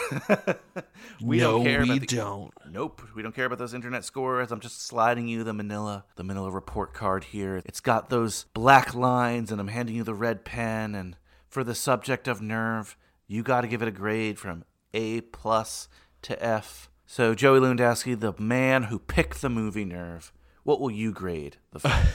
God, I'm between two, and it's a big difference between the two. It's just a half a grade apart, but is it a B- or is it a C+?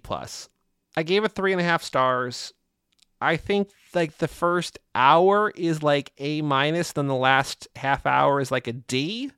So like, how do you weight that? Like, I'll go B-. I still think this movie is worth watching. Not that C+ is bad, but I think this movie is still worth watching. But like, you know, I'll give it a Drill Bit Taylor score of 80, a B- in your high school, I guess an 85 in mine. Like, yeah, it's frustrating. Like, I want to unabashedly love this movie and be able to recommend it without reservation, but like, I can't. It's a B-, C+, somewhere in that teeter-totter zone. So I gave it the same, actually. I gave it a B-. Maybe it's the 80. I don't know. I didn't think of it that much.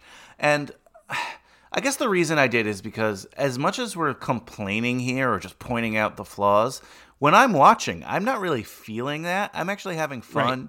It's short. It's enjoyable. This is one of those fun movies, actually, that is worse to talk about than it is to watch. Like, talking about it makes it feel worse than if I just had it on in the background. But it's definitely a movie I would put on in the background. It's not a movie that I would just have the old Notebook out and like you said, oh, bro, you have to watch this movie. It's going to blow your mind. Like, that's not why I would recommend it to someone. But on the other hand, it's something I would have in the background. Or this is the best way to put it. We mentioned that it's on potentially FX or Fox Movie Channel or something, and it's on the app or whatever.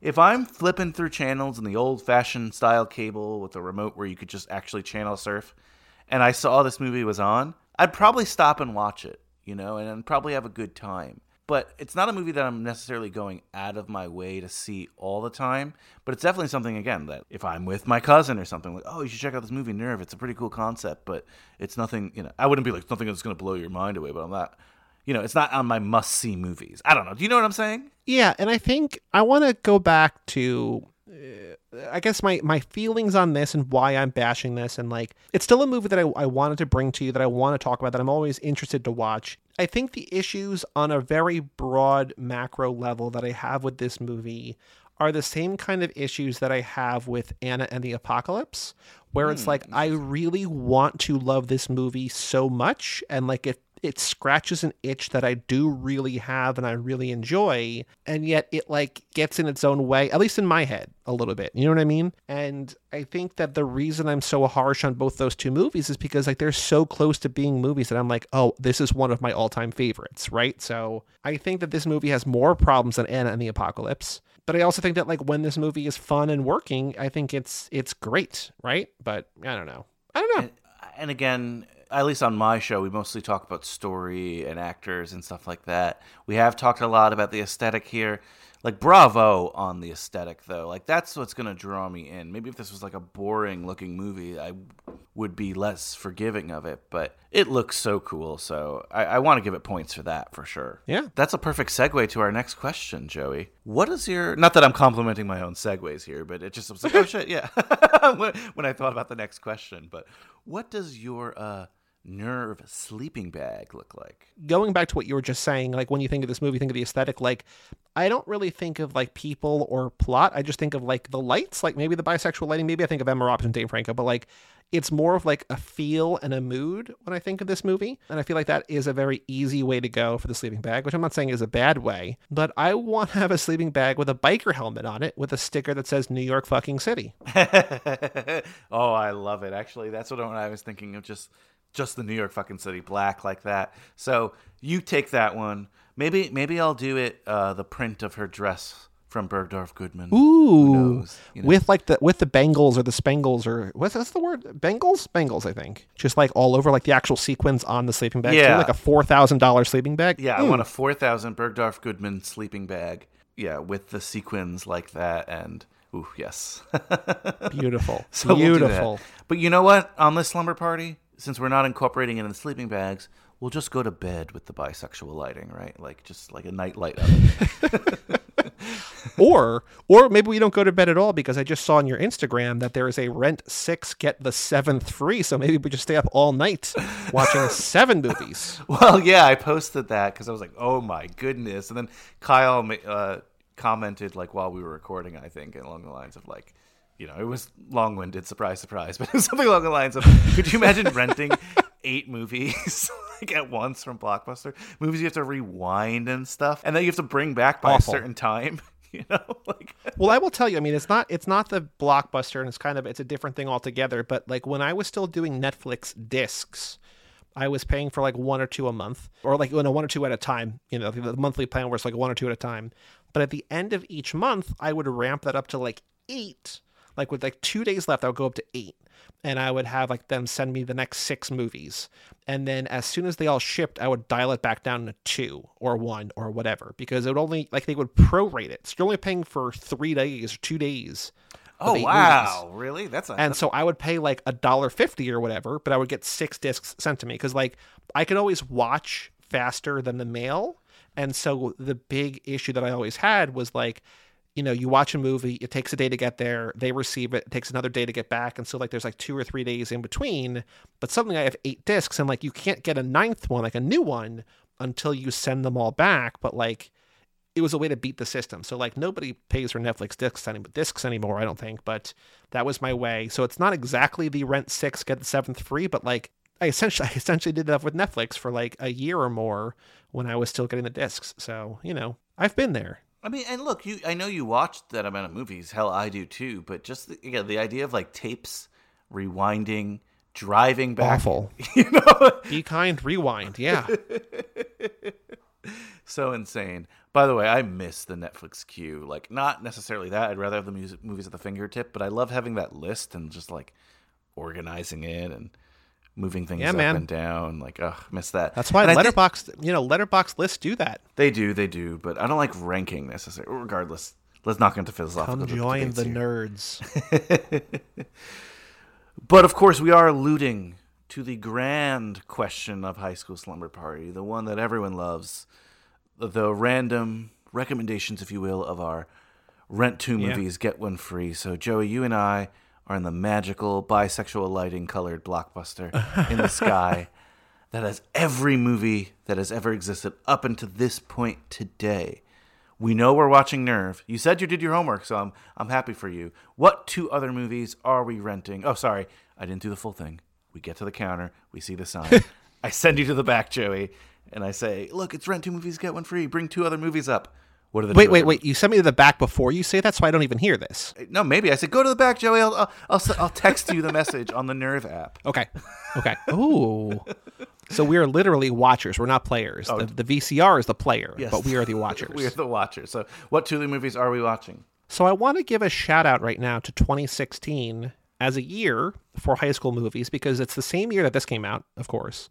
But also that year, 2 other movies that you and I have covered already, In the Edge of 17 and Better Watch Out. Oh, wow. So those are all really good high school movies. The movie that I had picked, which also came out that year, which is also a great movie, but I am removing this. I'm recusing this from the list, but I do recommend to both you and to all of your listeners, and I want you to put this on your list. I'm not going to call dibs on this, but I'm just saying you should watch this movie, even if you don't cover it. This is a wonderful movie. The movie Sing Street. S-I-N-G. Sing Street, yes. S-T-R-E-E-T. That has been recommended to me. Great. Same year. Okay. That's not one of my recommendations because I thought of 2 better ones. So both of these fit the neon aesthetic. The one, I don't know for sure that it's high school. I think technically it would be, because I think the Elle Fanning character is in high school, even though she does nothing school related. The movie The Neon Demon, which also came out that same year. Oh, yeah. The Nicholas Winding Refn movie, where she is a model in Los Angeles and bad things happen. I'm pretty sure she's like 15 or 16. She's supposed to be, because I remember Keanu is the manager of the motel, and he's basically, child sex trafficking, encouraging all sorts of disgusting stuff. But The Neon Demon, neon-soaked aesthetic, possibly also a high school movie, and for sure the same year, 2016. So The Neon Demon, one of my 2. Awesome. Love it. The other one, the one that I had the wild, and I also, if you ever do The Neon Demon, I call dibs. And I'm also calling dibs for this next one. I cannot believe that I had never thought of this movie as a high school movie, even though it very clearly is. My brain was jogged while we were recording this because we talked about some kind of TV, and I was just thinking about TV, high school, whatever. The movie, which is a prequel to a high school TV series that I also call dibs on, Twin Peaks Fire Walk With Me, is a high school movie. Oh, really? also bathed in neon. Yeah, Laura Palmer, who, spoiler, the whole show of Twin Peaks is about her, like, who killed Laura Palmer. This is about her final days. And so this is a prequel to the series, but it came out after the series. Yeah, you're right. I remember now. Wow. But yeah, Laura Palmer is a high school student in Twin Peaks. And so the neon aesthetic, the David Lynch aesthetic, high school for sure. Not 2016, unfortunately, although 2016 might have been the year that Twin Peaks The Return. It's either 2016 or 2017. So there is Twin Peaks in 2016 possibly, but my other two alongside Nerve are going to be the Neon Demon and Twin Peaks Fire Walk With Me.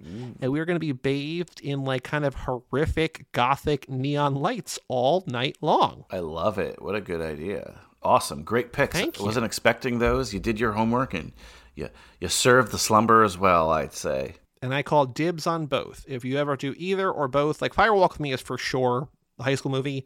I think the Neon Demon is, but that might be one that's like a summer school, which is like not really about high school, but like it's a high school student. You know what I mean? So I call dibs. But it's definitely something that I would love to do on this podcast. So thank you so much, Joey, for bringing Nerve here and having how it inspired you to think of some other great high school movies. Sure. Anything you want to plug? I've been on your show recently for Varsity Blues, as you mentioned, but on the Patreon exclusive, where we get a little down and dirty in the Patreon exclusive. Too Fast, Too Forever every Tuesday. Join Brian as he gets dirty underneath the covers on Patreon. We have the Varsity Blues episode up on Patreon. And then opening day for Major League Baseball. We are today, as I record this, trying to figure out when our fantasy baseball draft is, trying to coordinate it around the opening day, which is tentatively scheduled for April 1st right now, unless it gets pushed back. But on that day, we will have another bonus episode, Mr. Baseball, with Brian as a guest. Once again, under wraps, undercover. Ooh. And then you'll be on for another episode later this lap. But yeah, Too Fast, Too Forever every Tuesday. Joe 2 and I go through the Fast and Furious movies every other week. And then in the other weeks, the alternating weeks, we do pit stops. In this lap, we're focusing all on movies themed around Tokyo Drift. So movies set in Japan, Japanese leads, Japanese directors, or actors from the movie Tokyo Drift, which you and I and Mike and Joe covered in an extravagant 3-way crossover 2 years ago now, like a long time ago. Wow. But like Valentine's Day, like this is like the anniversary, basically. It's funny that, yeah, you've been on a Valentine's Day previously. We're a little before Valentine's Day, but hopefully you guys will be listening to the sultry tones of Joey Lewandowski and I for your Valentine's Day. And we have some Valentine's movies coming up, but I will discuss those with you guys in the postscript here. But Joey, it was a pleasure to spend this time with you. Thanks, Joey, for coming on, and can't wait to have you on again. Thank you, Brian. Big thank you and shout out to Joey Lewandowski, not just for being a guest today, but being a guest every time he's on High School Slumber Party, and for helping me through all technical issues of High School Slumber Party and everything else that it takes to get this show done. He truly is the godfather of this network. So thank you, Joey, for being a friend, a mentor. I wonder what he's doing for Valentine's Day. I hope he's spending it with Peter Kavinsky. Whoa, whoa, whoa. Just like me, watching To All the Boys, Always and Forever. I really can't wait for this movie. And trust me, Netflix doesn't pay me to promote it. I'm just letting you know what I'm doing this Valentine's Day, that's all. And I wish we were talking about it next Friday with Jenna Guillaume, but we haven't exactly matched dates up yet. I promise we'll have an episode on it. She lives in Australia. She's super busy. I'm here in New York, so we're just trying to sync up times. But don't worry, we got another romantic movie for you next Friday. We got a Valentine's Day movie, I promise you that. Maybe the most romantic movie of all. I cannot wait to record this episode. I can't wait for you guys to hear it. We're actually recording it on Valentine's Day or the day before Valentine's Day, sometime this weekend. Joe 2's going to be here. Kate Hudson's going to be here. So you know what I'm talking about. We're doing it again. Lifetime 2. Life 2 of Twilight is happening. And we're watching the OG Twilight. And we're talking about it next Friday.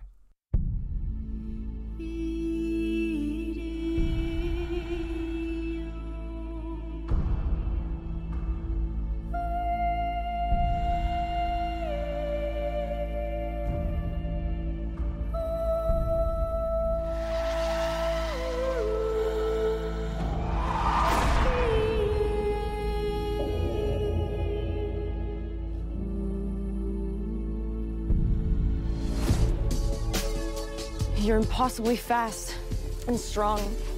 You gotta give me some answers. I'd rather hear your theories. I have considered radioactive spiders and kryptonite. It's all superhero stuff, right? What if I'm not the hero? What if I'm the bad guy? I know what you are. Your skin is pale white and ice cold. You don't go out into the sunlight. Say it out loud. Say it. Vampire. Are you afraid? No. This isn't real. This kind of stuff just doesn't exist. It does in my world. I just want to try one thing. I don't know how long I've waited for you. What is going on? Security guard at the mill got killed by some kind of animal. An animal? My family, we're different from others of our kind. You brought a snack. What, now he's coming after me? The hunt is his obsession. He's never gonna stop. I'd rather die than to stay away from you. He's got unparalleled senses, absolutely lethal. I'll do whatever it takes to make you safe again.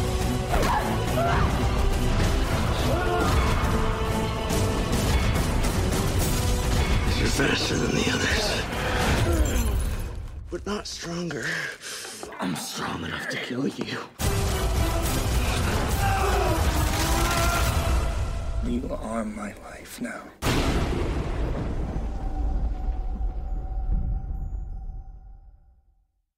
So hang on tight, Spider Monkey. Of course, your homework is to watch Twilight and listen next Friday. Same Cage Club time, same Cage Club podcast network, of course.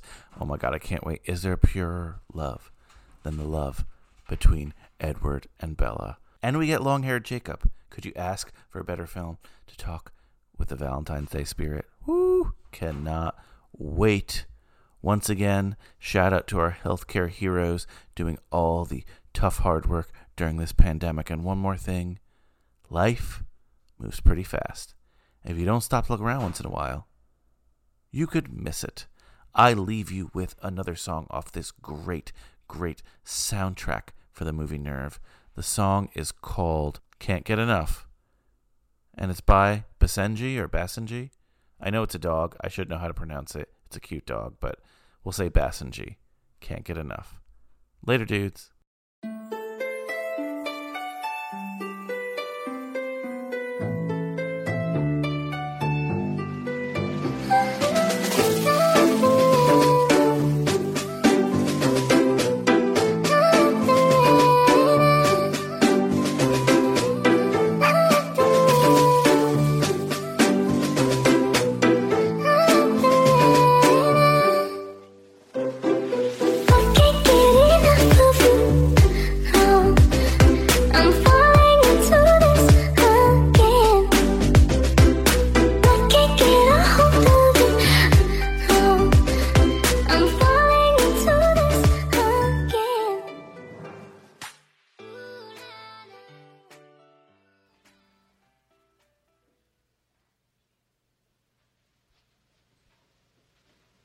You're still here?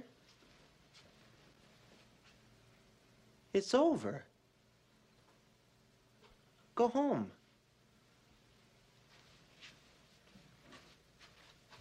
Go.